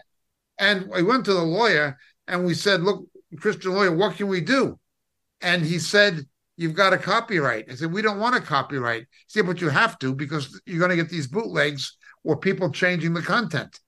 And so we did, and we put the content in the name of Moriel, but then this other guy makes a fake Moriel. He calls it Moriel Australia or something. And then the lawyer said, the only thing you can do is copyright it in the name of Jacob Prasch. I don't want to copyright it in the name of Jacob, but what are you going to do? You know what I'm saying? So, well, I agree that there's a problem here, and I don't like people profiteering off the word of God in this way. I also realized to be fidelity to the text and to stop bootlegging and to stop people from, again, altering the text. How do you deal with that problem practically if you don't copyright? And a Christian lawyer told me there's no other way to stop it. That's what he told me. Well, and I didn't want to do it. I didn't want to do it. Yeah, they do address that issue in I think on one of the websites I mentioned, but it's certainly a very interesting topic, and I can't remember all the details now because I need to read on it some more. But it's the commercialization of things that they were really, really concerned about, and the way that these restrictive licenses are used to stop genuine people from translating or distributing the word of God. The crooks are a different thing. To be honest, if you're a crook, I don't think the copyright would bother you anyway. You just do it anyway. If you're really crooked, That is true. It's the dissemination of God's word that's really being hampered, not the copying or the distortion of it, because most people probably don't want to get into the distortion and copying of scripture. Maybe a few, maybe a selected group of people that just want to attack it. But if the Bible's been already established that this is what the English translation says, or whatever language it says, it could be easily figured out that they corrupted it. Okay, I agree with what you say, but here's my question. What do you do with the fact that the Jehovah's Witness New World Translation is not a translation from the Greek and Hebrew? They just took King James and other translations and amended them in accordance with their own denials of the Trinity and deity of Christ and things like that. The word was a God. But it was not an original translation from the original languages. It was just, they just copied other translations. So, actually, one thing that's actually the KJV is not actually public domain in the way that not in the UK. It's not. Maybe in the US you could get away with it, but in the UK there's still a Crown kind of copyright thing on it, and there are actually restrictions. Believe it or not, it's not completely public domain in the sense that people. Because it's authorized by the Crown. Yeah.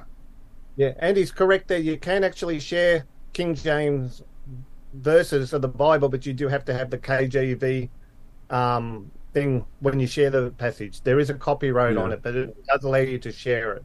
Oh, that's interesting. That's very interesting. Morielgo says anybody's free to copy and circulate these things, but do not edit it. Do not change. Yeah, exactly. So there's got to be some restriction about copying and editing and corrupting it. Very interesting. Maybe we'll bring it back again, Andy, in a couple of months and see. Yeah, I want to do some more research on it. It's quite fascinating, but we can see there's a problem here with the Bible translation industry and the way some ministry is being done. Yeah. One thing I'd like to ask you, Andy, even if it's for next time too, is just kind of like there's certain modern translations where I know the people on the translation committee, they've all been there. They've had one agenda. They've had like a Kingdom Now mindset or an NAR mindset. They've all got financial kickbacks for being on part of the translation committee. I'd kind of like you to comment a little bit more on that next time too, especially these ones that are being full on Kingdom Now, NAR. Oh yeah, I mean it was like Brian Simmons, that one where he got the Passion Translation. Yeah. Yes, that's right. That's right. And he saw John chapter 23 in heaven while he was up there or something. Yeah. Remember that one? How they get stuff like the John MacArthur Study Bible or the Faith Counseling Bible.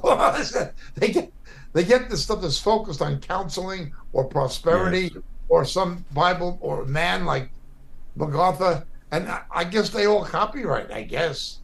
Yes. Go ahead, Jay.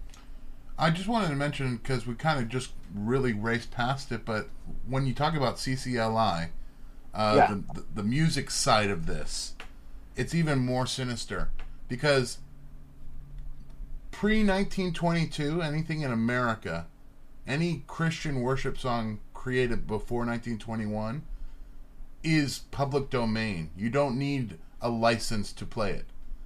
But if you look at how they've used Christian music worship songs today to push away from the traditional songs, they have actively tried to promote new worship so that they could monetize it. Yep. Yeah. And that's the worst part, is the old stuff, for lack of a better term, is biblically based. You're gonna sing a worship song before 1921, you're going to be singing scripture most of the time. Awesome hymns. Awesome stuff. Anything past that they're using today, you're going to be singing stuff that's really, really kind of watered down and commercialized. And there's nothing wrong with modern music. But when it's licensed like it has been. That. Hellsong is exactly that. It's a way to make money for the machine. Yeah. And Bethel music and all the rest of it, and Jesus culture, all the same stuff, isn't it? It's become like the music industry of the world. Absolutely right. Yeah, that's right. Yeah. The other thing, just to finish off, and I think we got some questions on this over the last couple of months, because we have noticed, and there's people have noticed too, that a lot of pre-tribulational teachers and from those theological circles have really began to emphasize on the Antichrist. And this is something, myself growing up as a young Christian and looking at different theological issues, that was the one group that never talked about it, because in the theological conclusions that they had is that the church wouldn't be here where the Antichrist would come. So they never really talked about it. They acknowledged that it was there, but certainly didn't pay much attention to it, because they would actually make things like they're looking for Jesus Christ and everybody else is looking for the Antichrist. And it sort of became, sort of this buzz, slogan that they had, that they were more spiritual, I suppose, than other people. So now, and it's just quite interesting, people have noticed it. I have noticed it, but we get some inquiries.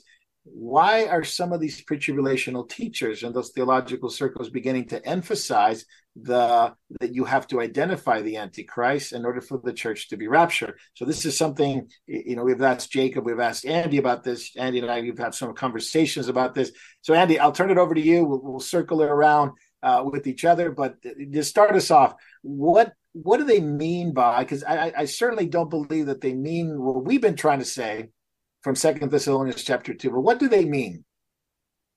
Well, from the interactions I've had over here with a pre-tribulationist who's a big supporter of Arnold Fruchtenbaum and Lee Brainard, one of the things that became obvious that, in 2 Thessalonians it talks about that day the Lord shall not come, and except there be, a falling away first and the man of sin be revealed, who is the the son of destruction, and who shall exalt himself above everything that is called God and everything that is worshipped, and sit in the temple of God, showing himself to, displaying himself to be God. And they take that word apocalypsis of the Antichrist to be merely identification. Okay. They misread it, basically. I mean, they take it from its context. I mean, the context is that that revealing happens as part of his enthronement in the temple. And you can see also further down in it mentions it again in verse 8 of the same chapter. So they think of it as just merely identifying who Antichrist could be. And then, because they view the entire 70th week of Daniel as being the Great Tribulation, and they think of the Great Tribulation and the Day of the Lord as being synonymous, they then apply that to think, oh, look, if we can identify the Antichrist, then that must happen before the 70th week of Daniel. So they've twisted two things already. So that's why they're so keen on identifying just about anything that's got two legs as being the Antichrist. That's why they're always looking for some new Antichrist figure. But they're taking it from its context. Because Paul was taking his teaching from Jesus. And Jesus was saying that the disciples asked Jesus, Lord, what shall be the sign of your parousia and the end of the age? And then he goes and gives them some initial kind of overview of the tribulation period. Then he says, therefore, when you see, the abomination of desolation spoken of by Daniel in the prophet, standing in the holy place, and they just take it away from all of that. They've removed it from that context completely. So they're left, because of course they also try to escape Matthew 24 by saying it's got nothing to do with the church at all. It's all just for Israel, So they've put themselves in a position where they basically just ignore all of that and redefine revealing, and there you go. That's where they're coming from, really. So when Paul talks about his apocalypse as his revealing, which is the same word that he uses for Christ in his revealing in the same chapter, and it is it's the same Greek word, yeah. If you go through the chapter 2, you'll find a lot of things that the Antichrist is going to reveal and how he does things and his erge, his power. Very similar words of what Paul describes about. Yeah, you can see it's a counterfeit parousia. And the very thing that Jesus warned about also in Matthew 24, Bingo. Counterfeit Christ. Bingo. He's just the ultimate one, yeah. So in those theological circles, when Paul says revealing, they mean identifying before the 70th, so we could be raptured. Yes. So therefore, King Charles has to be the Antichrist.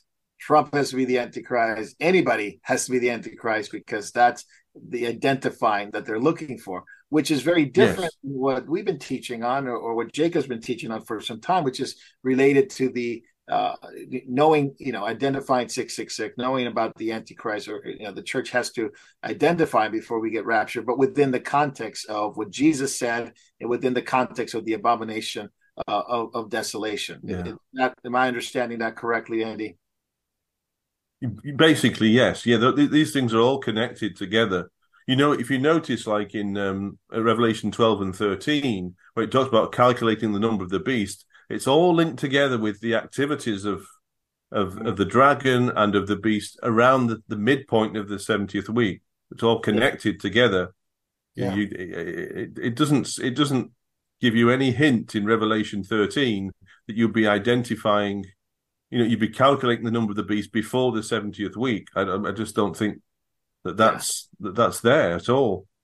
So I think these pastors and theological guys are going on and saying, well, we're putting out the Antichrist, put a lot of material in the Antichrist, and there's a heavy emphasis now on it. And some people have been confused and say, well, are they changing their tune? Are they becoming more more balanced in a sense of, like, now are they saying that the Antichrist has to come and then we have to identify him? So are they not pre-trib anymore?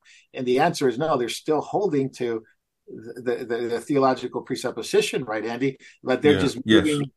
I hate to say the word because it's going to be misconstrued, but they're moving the goalposts a little bit, as you say, and as I say, and then moving it closer to more of their presuppositions. So it has to happen before any of these events. That's quite interesting, because somebody can read it and say, "Oh, look, they're saying what other people are saying that are pre-wrath or post-trib." So that they might be like us in a sense. They're changing their tune. Maybe they're leaving that theological presupposition. Not really. No, they're not. They're adding another layer, probably more complex layer, because they really have to redefine this. Yes, they've done that. Pre-tribs have done that consistently throughout the history of the doctrine. That they've always, when opposition to when they faced a problem that they can't deal with by a straightforward reading of the text, they just redefine things. I mean, up until about 1937 or something like that, I think. Before 1937, you probably wouldn't have caught pre-tribbers claiming that the whole of the 70th week was the day of the Lord. After Alexander Rees put his book out in the 1930s, using 2 Thessalonians and to destroy pre-trib arguments, they changed some stuff. Radical changes took place between that and the 1970s. They've changed a lot of things. Actually, you can see. I remember that video, 7 pre-trib problems, and it showed you how over the last 20 years, pre-tribs have altered, have changed, and have moved all kinds of stuff around. We've got multiple days of the Lord. I mean, Lee Brainerd has 3 of them. Yep. Whoa. Yeah, he has 3 days of the Lord. He has I can't remember what he's named them all now, but there's actually 3. Wow. Because that's the only way he can make it fit his system. I think have to be faithful. Arnold Fruchtenbaum in Second Thessalonians, he posits two revealings of Antichrist. Whoa! One that happens before the 70th week, and and one that happens somewhere in it. Oh, somewhere. This is so we can get around the obvious meaning of the text. If I remember correctly, it's a while since I've read that, but I'm sure that he's positing two. I think Tommy Ice positives two epiphanias of Christ as well. It's all. Yeah, that is what Elon is exactly right. They move the goalposts continually. That was what happened in the aftermath of Reese's book in the pre-war era. That is what they're doing now. Since pre-wrath and intercedal, whatever you wish to call it, or the variations have emerged, they keep getting confronted by the plain exegetical meaning of 2 Thessalonians 2. And they've just done what they always done: re-innovate, redefine. The rapture is the apostasy is the rapture. Yeah. That's one of them. Another one is now. The first person I ever heard to enunciate it was Chuck Missler. That, okay, you have to know who the Antichrist is. It does say that, but that's going to happen before the 7 years. That. Yes. Yeah. They'll just keep. Again, for one of the better colloquialism, moving the goalpost. Yeah, and it's all arbitrarily, right? There's nothing in the text that would actually point to that. They simply assign it arbitrarily. This has to happen before this event, the 70th week of Daniel. Yes, more or less. They're trying to find some pretext, some obscure meaning of some word or something like that. Or, but really speaking, though, they've got no explicit statements to base this stuff on. That's the problem. They know they've got a problem with that, and they really hate pre-wrath. They absolutely hate it.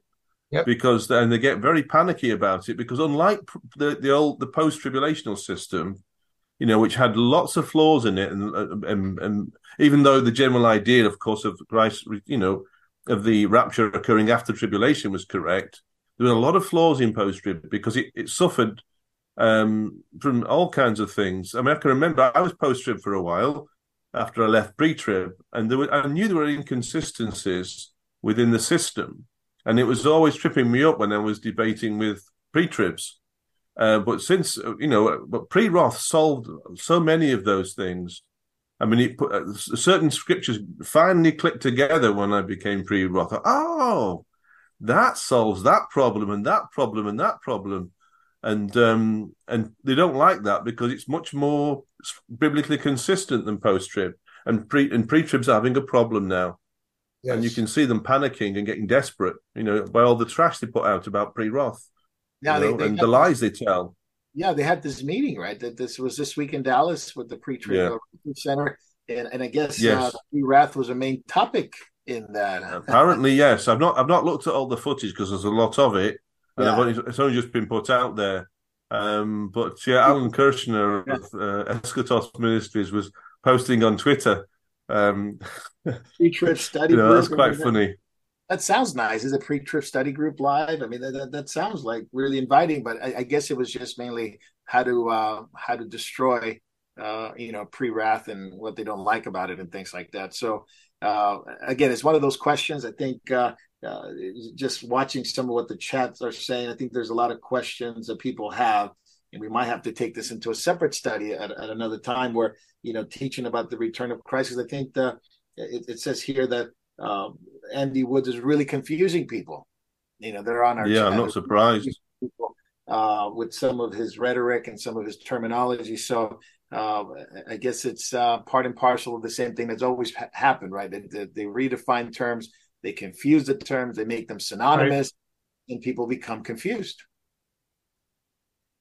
Yes, I mean, remember and Jacob mentioned this in I think the opening to his book of Harpazo, in the things he had to lay out a lot of definitions first before he started on the meat of the book because there's such a load of confusion been sown. Yeah, sorry, the whole thing had to be, the first few chapters had to be all about defining the terms, because it's. In the popular culture of Christianity, these terms have been so confused now. Nobody really knows what they mean. go back to the original, kind of part of the translation topic that we had. We have to go back to the original. Yes. Not sued by these translators, and use the original text to read it to let them know what they mean. One of the things that Alan Kirshner said, he says it a lot actually, but in he had a debate between himself and Thomas Ice in 2015. Quite a while ago, yeah. A proper academic moderated debate. And he says that's the only time that he can, in fact, I think it's probably the only time that has happened between a pre-Rother scholar and a pre-Trib scholar in an academic format ever since the beginnings of pre-Roth. And he said, he's made invitations to pre-Roth scholars and teachers many, many times. He said, and his invitation's always open. And he's also called them out about misrepresentation and telling lies about what pre-Rothers actually believe. And he's never had anyone else since then respond to his debate, his invitation to a debate, and the misrepresentation just goes on. Yeah, they keep telling lies about things, and that speaks volumes, doesn't it? It is. It is. I wanted to make sure that people know that, Andy, we have some of your teachings on Moriel TV answering bad pre-trib arguments and responding. Yes, these are from a local leader here who basically, I think he reproduces a lot of Arnold Fruchtenbaum's and Lee Brainard's kind of arguments. Yeah, so I've answered them. I wanted to invite people to watch them. And are they up on Moriel TV yet, or? They will be. Oh, they will be. Okay. All right. Praise God. I'm systematically going through his arguments, slowly. Yeah. You have them, right, James? You have them. I do. Yes. Just need some time to put them up. I'll get them up as soon as I can. Yeah, just Jay and I talked about that, and we make sure we get him up. But I want to invite people to go to the Doctrine Matters, which is Andy's channel. Doctrine Matters. We'll link it to those videos. It's only a small channel, but I mean, if people want, if people get blessed by it, that's great. Right. And feel free to copy them and give them away if you want. Download them, copy them, and give them away. That's fine. You're not a part of that copyright group, are you, Andy? No, I'm just kidding. No. Freely you receive, freely give, No, only kidding. But I have shown it to a couple friends of mine, some church leaders, friends of mine, and they loved it. It's just very, very well done, and they're very systematically going through some of the arguments from Luke 21. I think Luke 21 is one of the arguments, Matthew 24, and things like that. So I think it would be very good for people. And they're only 30 minutes long. So the one I did on Matthew 24 was longer because that's a little longer. But I mean that was I should have split it up really into two, but never mind. See, there'd be no complaints saying, "Oh, I can't watch a video that's 2 hours long." This is 30 minutes. You can watch it. You can rewatch it in about an hour. You can watch it twice. So that would be really good. So, all right. Well, this is for catching up. We're going to switch over to backstage. We've gone a little long today, so we apologize. Wow, yeah. Interesting, very fascinating. It's 1 o'clock in the morning here. Yeah. Well, you give some topics, to you guys, and it's voluminous and it's wonderful and it's great. So no worry about that. We just want to make sure you're not tired, Andy and Jacob. So we're going to backstage. I'll be running out of steam soon, I can tell you. I don't know if anyone noticed about an hour ago. I actually nodded off for a few seconds. Oh no! Don't admit that. You can't admit that. That's terrible. No, because it's late for me. You to death. No, I'm just kidding. No, it is late, so we want to go to backstage right away. We have some questions, and we want to make sure that we answer them. So lots of questions, lots of confusions out there, which is one thing we want to avoid, and we want to answer those questions because we want people to know the truth. God wants you to know the truth. Jesus wants you to know the truth, and this is what we're so committed to. So we'll be switching over, not on YouTube, not on Facebook. So jump over, if you're there, just jump over to Rumble, Moriel.tv, Telegram, Vimeo, lots of places to go. Go on there, and you'll find us in just a couple of minutes. God bless you guys. We'll see you very briefly. We'd like to remind our regular viewers, please don't watch us on YouTube. Watch us on our own server, Moriel.tv, MorielTV.org. Watch us on Rumble. go to one of the alternative platforms where we will not face these kind of restrictions. We're on YouTube because it's a place to gather people and redirect them to independently managed and operated platforms, such as our own, where they can't restrict us or give us strikes or censor us. So please watch us on Moriel TV, Moriel, Rumble, some other platform other than YouTube, if possible. Thank you so much. All right. Well, are we live again? We're backstage, part of the show that we cannot show on YouTube because our tech overlords would actually get upset and ban us, and perhaps going into digital tyranny. Good thing we're not in Ireland at the moment, but that may change. And if the Biden administration and the deep state get their way, we might be under some more scrutiny. But anyway, welcome back. And we have Andy, we have Jacob, and we have our Bibles, and we have the most important thing, and we have each other, and we have you who are watching, and we have the questions. So let's get on with the questions. So much confusion and discussion in the chat. This is quite interesting. So we need to answer all these questions. So we'll get ready for this. All right, Jacob, who now have control over the U.S. if another emergency is declared? This is, of course, speaking of the pneumonia, the white lung syndrome, and the WHO very much involved in trying to control again. Will be another emergency lead the WHO to control the U.S.? What they will attempt to do is what they attempted to do with COVID. They will attempt to bring the United States into a globally orchestrated policy of coping with it the way they did with COVID. For legal purposes, it may not be the World Health Organization making the decisions that have legal application in the United States, but you will have policies of the Department of Health, the National Institute of Health, the FDA, the CDC will be in broad compliance with what's decided by the WHO. Very good. Any thoughts on that, Andy? I know usually we ask the question to Jacob, but jump in anytime if you have any. Okay. On that one, I just go with Jacob. Just agree with that. All right. What do you guys think about the Dead Sea Scrolls? Good for expansion of what we know in the Word of God, or leave it all entirely? I know that our Bible is inspired. It's the inspired Word of God, but is there more than we can understand in what the Dead Sea Scrolls sense? They are so old as a historical basis only. What do you think, Jacob? The importance of the Dead Sea Scrolls cannot be overemphasized. First of all, they're a very strong polemic against liberal higher criticism that's predicated on the Darwinistic presupposition, is virtual textual Darwinism, that the text evolved. The Dead Sea Scrolls mitigates against this, against an evolution of the text. That's first and foremost. It's a kick in the throat to liberal higher criticism. Secondly, particularly if you know how to use it. Secondly, they do show the hermeneutic of Second Temple period Judaism. The New Testament handles the Old Testament very much in the character of the way the Dead Sea Scrolls handles the Old Testament. So there's a hermeneutical value in understanding the hermeneutical mindset or the interpretative mindset of Scripture in the Second Temple period. Those are the two things that have most concerned me with the Dead Sea Scrolls, but there are certainly other things as well that are of value.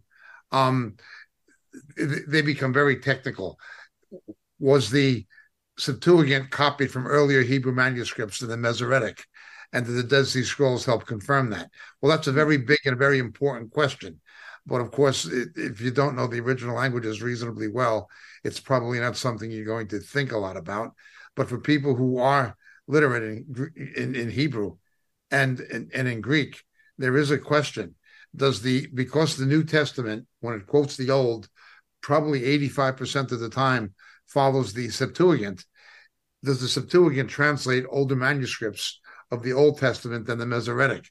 That is another important area of argumentation, albeit a scholarly one. So these are the issues. But I believe that the Dead Sea Scrolls are the archaeological discovery of the 20th century. Amen. What do you think, Andy? And you don't live too far. I broadly, I mean, Jake was spot on there. But also another thing that I was going to say now, it's just gone from my head.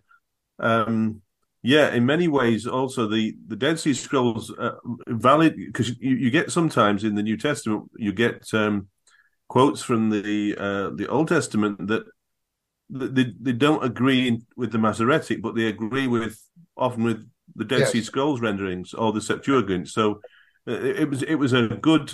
The Dead Sea Scrolls are a good argument against those people who say that the writers in the New Testament misquoted the Old Testament, or perverted it in some way. And of course, when the Dead Sea Scrolls came out, you saw absolutely they didn't at all. They just use a different recension of the Hebrew text. That's right. Very in good. some Very cases. Very good stuff. So yes, the answer is very, very important.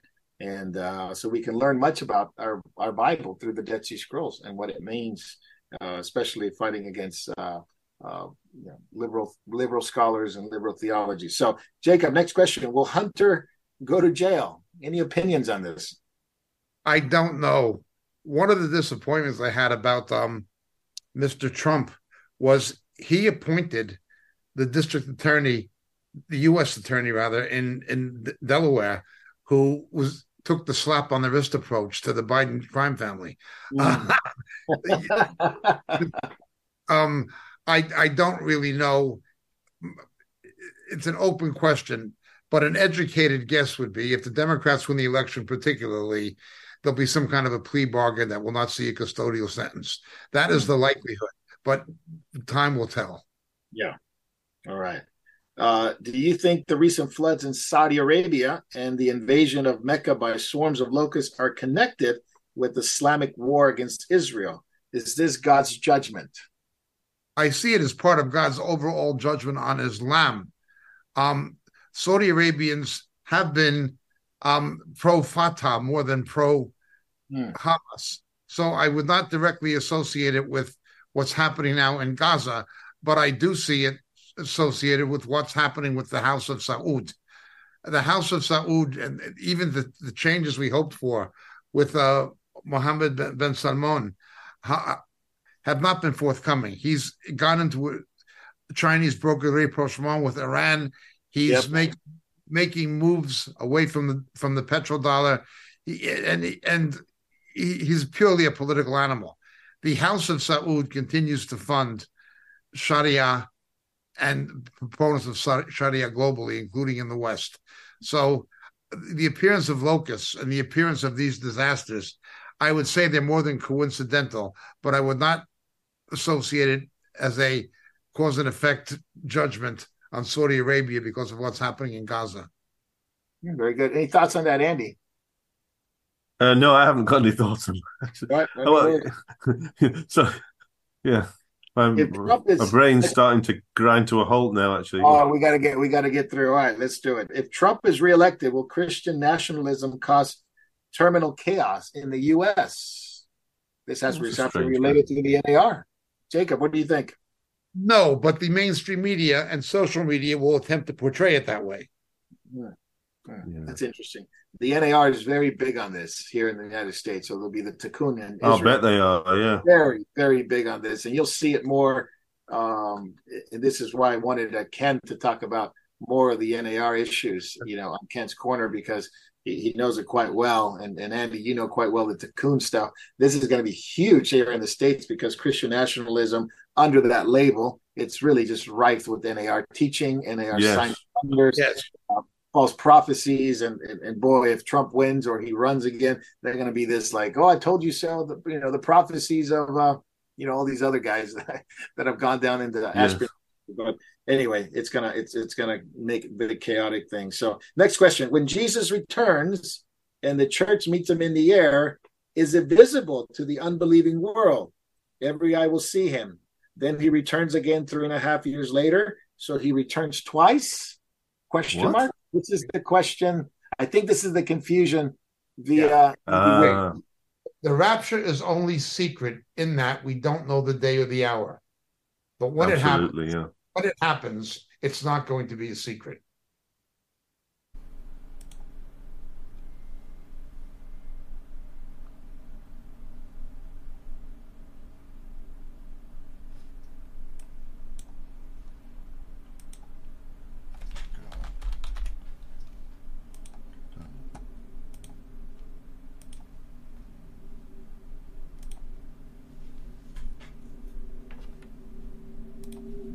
I think pre-tribs get this idea because they've been told that there are two physical comings separated by 7 years. Right. And that's leaked over into the way that they're looking at, the subject. But that was, but the more, I think, correct way to look at it is to look at the parousia as a container word for a lot of sub events that are happening within that. Yes. Yeah, that's a very good point, and absolutely right. It's like an umbrella. Everything under that umbrella. Yes, it's an umbrella. And because I think this is where within pre-tribulation they talk about it like two comings. First comes. Yeah, and some actually say specifically he comes twice. He comes first. He comes for his saints, then he comes with his saints 7 years later. Right. Yeah, and that reaction, the post-tribulationism. That's what they say, that he comes at the end because there's only one coming, so he's got to come. Yes. For the church at the same time he comes to the earth. And yes. So this is where. But yes. Go ahead, Andy. Go ahead. Yeah. Therefore, they need rapture. Therefore, they need to seek the rapture because yes. So the rapture therefore is secret. Right. Exactly. Yeah, and it's so secret; it's not even mentioned in Scripture. That's the thing about the secret rapture theory, Secret rapture theory. All right. So hopefully that helps. And Jacob, there's a lot of confusion, as you mentioned, or as I mentioned to you earlier, due to the Woods thing. Even in our chat, within Moriel, those who listen to Moriel teaching, there is confusion there. So just keep that in mind as we go forward. That there needs to be a very, not only a refutation but a clarification of some. Another thing about that, there's something that was in that question, an assumption that was incorrect. I think did they ask, does he come, gather the saints, and then come again 3.5 years later? Is that what they actually asked? Well, that in itself is incorrect because the parousia begins at some point after the midpoint of the 70th week. And before probably before the end of it, because you've got, first of all, we don't know the day or the hour of Yeshua's parousia when he appears in the clouds, but we do know that it's got to be at least 5 months before the end of the 70th week because of the locust plague judgment of chapter 9 of Revelation. So the fifth trumpet. So some unknown point between the midpoint and that other point where the fifth trumpet judgment begins. That's right. All right. Question for Jacob. Has he heard the theory that Jesus will return first to Mount Sinai, then to Jerusalem to stand on the Mount of Olives and destroy Antichrist and his armies? That is an obscure point of view, not widely held by any major school of eschatological thought. There is a view that he will return via Mount Seir, for which there is a biblical argument. But Isaiah 63, isn't it? Yeah. Mount Sinai is devoid of any textual support. Okay, very good. Any recent news on the work Moriel is doing with mission giving in Israel? Yes, we have. Well, we have, by the goodness of God and the generosity of his people, built up quite a fund to help soldiers. The money has already begun to be transferred. The issue is because there is a substantial amount of money, it's problematic to send it all at once. So we're sending it to the main ministry that helps soldiers. It's the ministry of believers in Israel that helps believing soldiers. However, the assistance is not just going to believing soldiers. We've, independent of that, sent things to believers in reserve and active units of the military who are sharing the things we're sending, socks, footwear, things like that. These are from Christians in America and Britain and Australia who are praying for Israel and praying for the Jewish people at this time. Yes, believers in these units are giving it to their comrades in arms, which is a wonderful testimony. They see the whole world's against Israel and condemning Israel, yet there are these Christians who are praying for us and who are supporting us and standing by us and who love us. That is a very, very good testimony. And it also enhances the testimony of believers in the military, in the IDF. Yeah. So there's quite a bit of them growing. Jacob, do you believe that there's a spirit on the back of the outrageous increase in anti-Semitism currently happening? Yes, of course. Anti-Semitism was going to increase before the Lord returns anyway, and that's very much in harmony with what we're seeing, and it will continue to increase before he comes. All right. Michael Brown. We get a Michael Brown question. All right, good. All right, here we go. Michael Brown says 1 Thessalonians chapter 4 and 2 Thessalonians chapter 2 are the same event because of the word parousia, or coming, are used in these passages. Thus, he says the rapture and the second coming are the same event. Michael Brown is not pre-trib. To his credit, he's post-trib, actually. He's supposed to, yeah. He's post-trib, yeah. He's not pre-trib. Let me preface my response, and then I'll defer to Elon, to Andy. Michael Brown is a tragic figure because, unlike some of these people who are basically biblically ignorant, he is not. He has an earned PhD in Hebrew from New York University.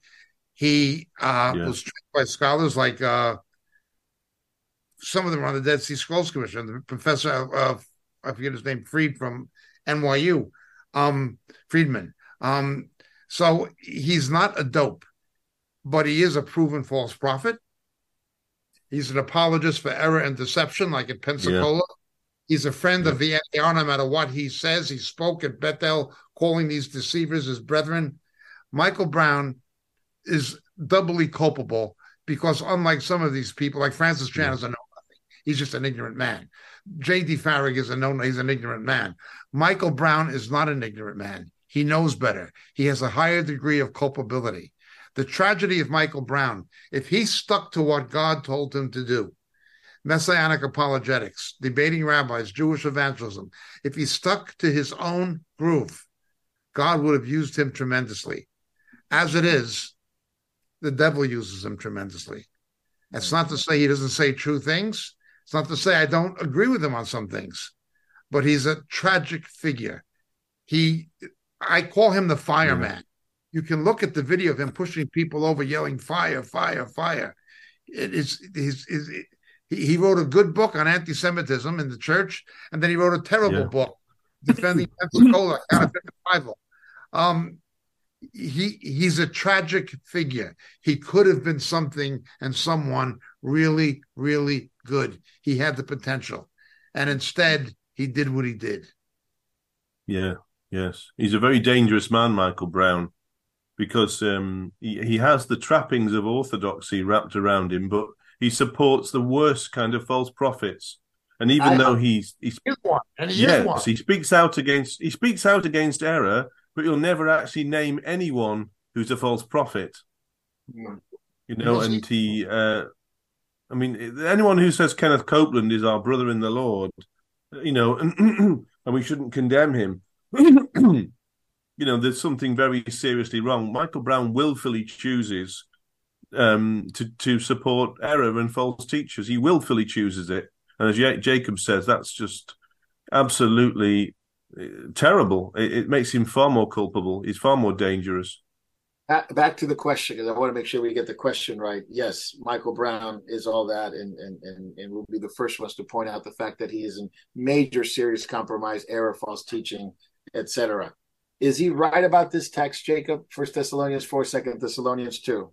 Okay. Broadly speaking, 1 and 2 Thessalonians are speaking of the same events from different aspects. Yeah. Absolutely, yeah. He says the rapture and the second coming are the same event.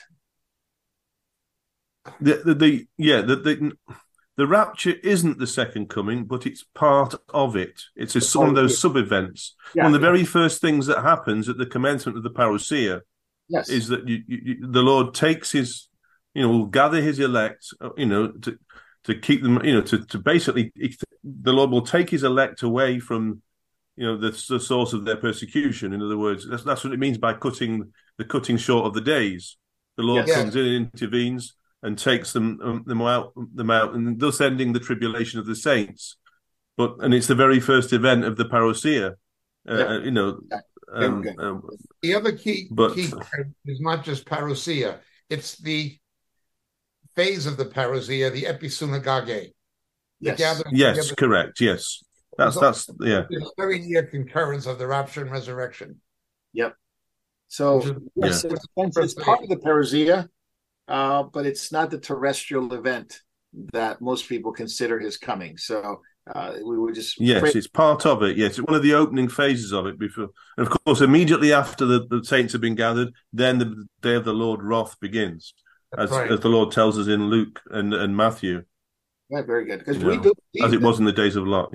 Yeah, we do believe in two comings: his first coming and his second coming, and we also believe after, which is part of the parousia, but it's not the terrestrial event. And I think just to summarize it that way, he's I guess Jacob, it's in a sense of he's writing what he says about this, but not what he denies. Have you noticed the deafening silence? Have you noticed the deafening silence of the Calvinistic Reformed churches concerning the Hamas horrific attack on Israel? I've listened to one of them, which is replacement theology, and what they were saying was virtually anti-Semitic. I'm not saying all Calvinists are that. Yeah. There are some who are. Yeah, it comes with it, doesn't it? It comes with it. As soon as you step into that puddle, it comes with it. Andy, have you heard anything about that? Not a lot, to be honest. No, I've not been following too much what the Calvinists have been saying, or some Calvinists have been saying. It's not going my Twitter feed anyway. My interests are not all. I can't follow everything that goes on. I'm not surprised to find out this, though. I'm not surprised at all. Yeah, the Calvinistic denomination Satan is using the most in the Western world, probably at the present time, is the Presbyterian Church of America, PCA. Right. What does Jacob say about Candace Owens and her spat with Ben Shapiro? I wish that they would not drag their dirty laundry in fighting with each other. They should have resolved that privately and not in the public eye. It was destructive to the common interest of both of them and to the common cause of all of us. I wish they did not do it. They should not have. I've seen other such things. For instance, the debate between Dr. David Wood and Dr. Jay Smith, both of whom I hold in high regard, but they had an academic dispute over the origins of Muhammad. Did he really exist as such? Now, I'm not saying that shouldn't have been debated, but it should not have been debated on YouTube. It should not be something that the Muslims could look at it and say, look, these Christian apologists to the Muslims don't even agree with each other. You don't hang. If there's a false teacher or a false prophet like Kenneth Copeland or something, you need to say, look, he's not one of us. Jesus warned about him. We need to publicly distance ourselves from people like that in the eyes of the secular world. They heard our testimony. But when you have two believers disagreeing, it's something else. Well, I would take that same principle into the political realm. I think what Ben Shapiro, first of all, I think it was a storm in a teacup. It was something stupid to argue about. They could have agreed to disagree. But even if they weren't going to agree to disagree, they have made the mudstorm they did and showing that kind of disunity among people who are in general broadly ideologically akin to each other in the face of the common woke agenda, etc. I think it was counterproductive. Very counterproductive. They shouldn't have done it. No, I agree. And it was about Israel. It was about aid to Israel, support Israel, and things like that. So anyway, I think we have. Oh, there is one more question. Can someone like Geno Jennings? Well, I don't know who he is, but Geno Jennings does not believe the Trinity, and who also speaks strongly against it. Can he be a Christian? No. If somebody denies the triunity of the God, they're either a new believer who's ignorant, who needs to be corrected. And if they really are believers, the Holy Spirit will show them that God is triune. Or they're a false brother, false sister. You cannot deny the triunity of the Godhead and be a Christian by biblical definition. That's my view. Very, very good. Any thoughts on that, Andy? What would you guys say? Well, I would agree with Jacob, but also I would say if someone is anti-Trinitarian, usually you'll find some other false doctrines as well. Correct. That thing doesn't normally go on its own. Correct. Yeah, especially, Jacob's 100% right. Sometimes a new believer may be confused with that particular doctrine if he's a brand new believer and don't exactly know what to believe. But usually, if they're going to go on into sound doctrine and discipleship, they usually get it right. They usually begin to get it right. Oh, yes, I can see that. That's what the Bible says. But Andy's right too. When they become anti, that's the thing. Not just wrong. Ignorant, but against. Yeah, that's the difference. Yeah. All right. Well, thank you so much. That's all the questions we're going to be able to do today because we're running out of time. It's already kind of late. It's already Saturday for Andy and close to being Saturday for Jacob. So we're going to close it out right there. Thank you so much for watching. Jacob Prasch, final thoughts on December 8th. When you see Harris and the Biden administration bringing visa restrictions on Jews who live in the West Bank, who they will decide engaged in some kind of violence. It is a very complicated environment when Arabs are threatening you, when they're throwing stones at your cars every day, and so forth, and they're coming down plainly on the side of radical Islam. This is the Biden administration. Do not think that they're friends of the Jews or of Israel or of Christians. They're not. They may, because it's an election year, they have to walk a political tightrope, but do not be taken in by them. Please pray that the judgment of God will not come on America because of Biden. Pray that it will rather come upon Biden and Harris and their administration. That is my urge for prayer concerning the present development of events that are taking place in the Middle East this week. But I would again ask people to remember Hatun Tash and to remember the work of Moriel in India in your prayers. It would mean a great deal to us. Thank you so much for joining us. Davey, did we get an update on that? Hatun Tash, I think you sent me something, didn't you? That she was. Jay found out she live streamed on YouTube last night. Not YouTube, Facebook. Yes. Oh, good. All right, Hatun Tash live stream on Facebook yesterday, Jacob. She is well. I didn't see it this morning. Okay, I'll look for it. I'll send it to you, Jacob. Okay, send it to me, please. Very good. Andy, how do people get a hold of your material? How do people get a hold of you? How can they pray for you? Just no, I mean, they can. I have a small a YouTube channel which I'm trying to grow. I'm on Twitter as well, actually, under the same name more or less. And I have a small Rumble channel as well with the same videos on. So I can maybe if I could send the links to Jay. Just mention it. We're going to put the link. Just mention it. So while we're on the air, you can mention it. And I'll say it. Doctrine Matters. Doctrine Matters on YouTube. It's called Because Doctrine Matters. Actually, I think that's what I called it because the name had already been used on YouTube. Yeah. I can find the channel now. And then you're also stuff all over the place. Yeah. So on Twitter under the same name. I think. Doctrine Matters. Absolutely. So if you want to get a hold of Andy, good stuff. If anyone wants to contact me on Twitter, they can do.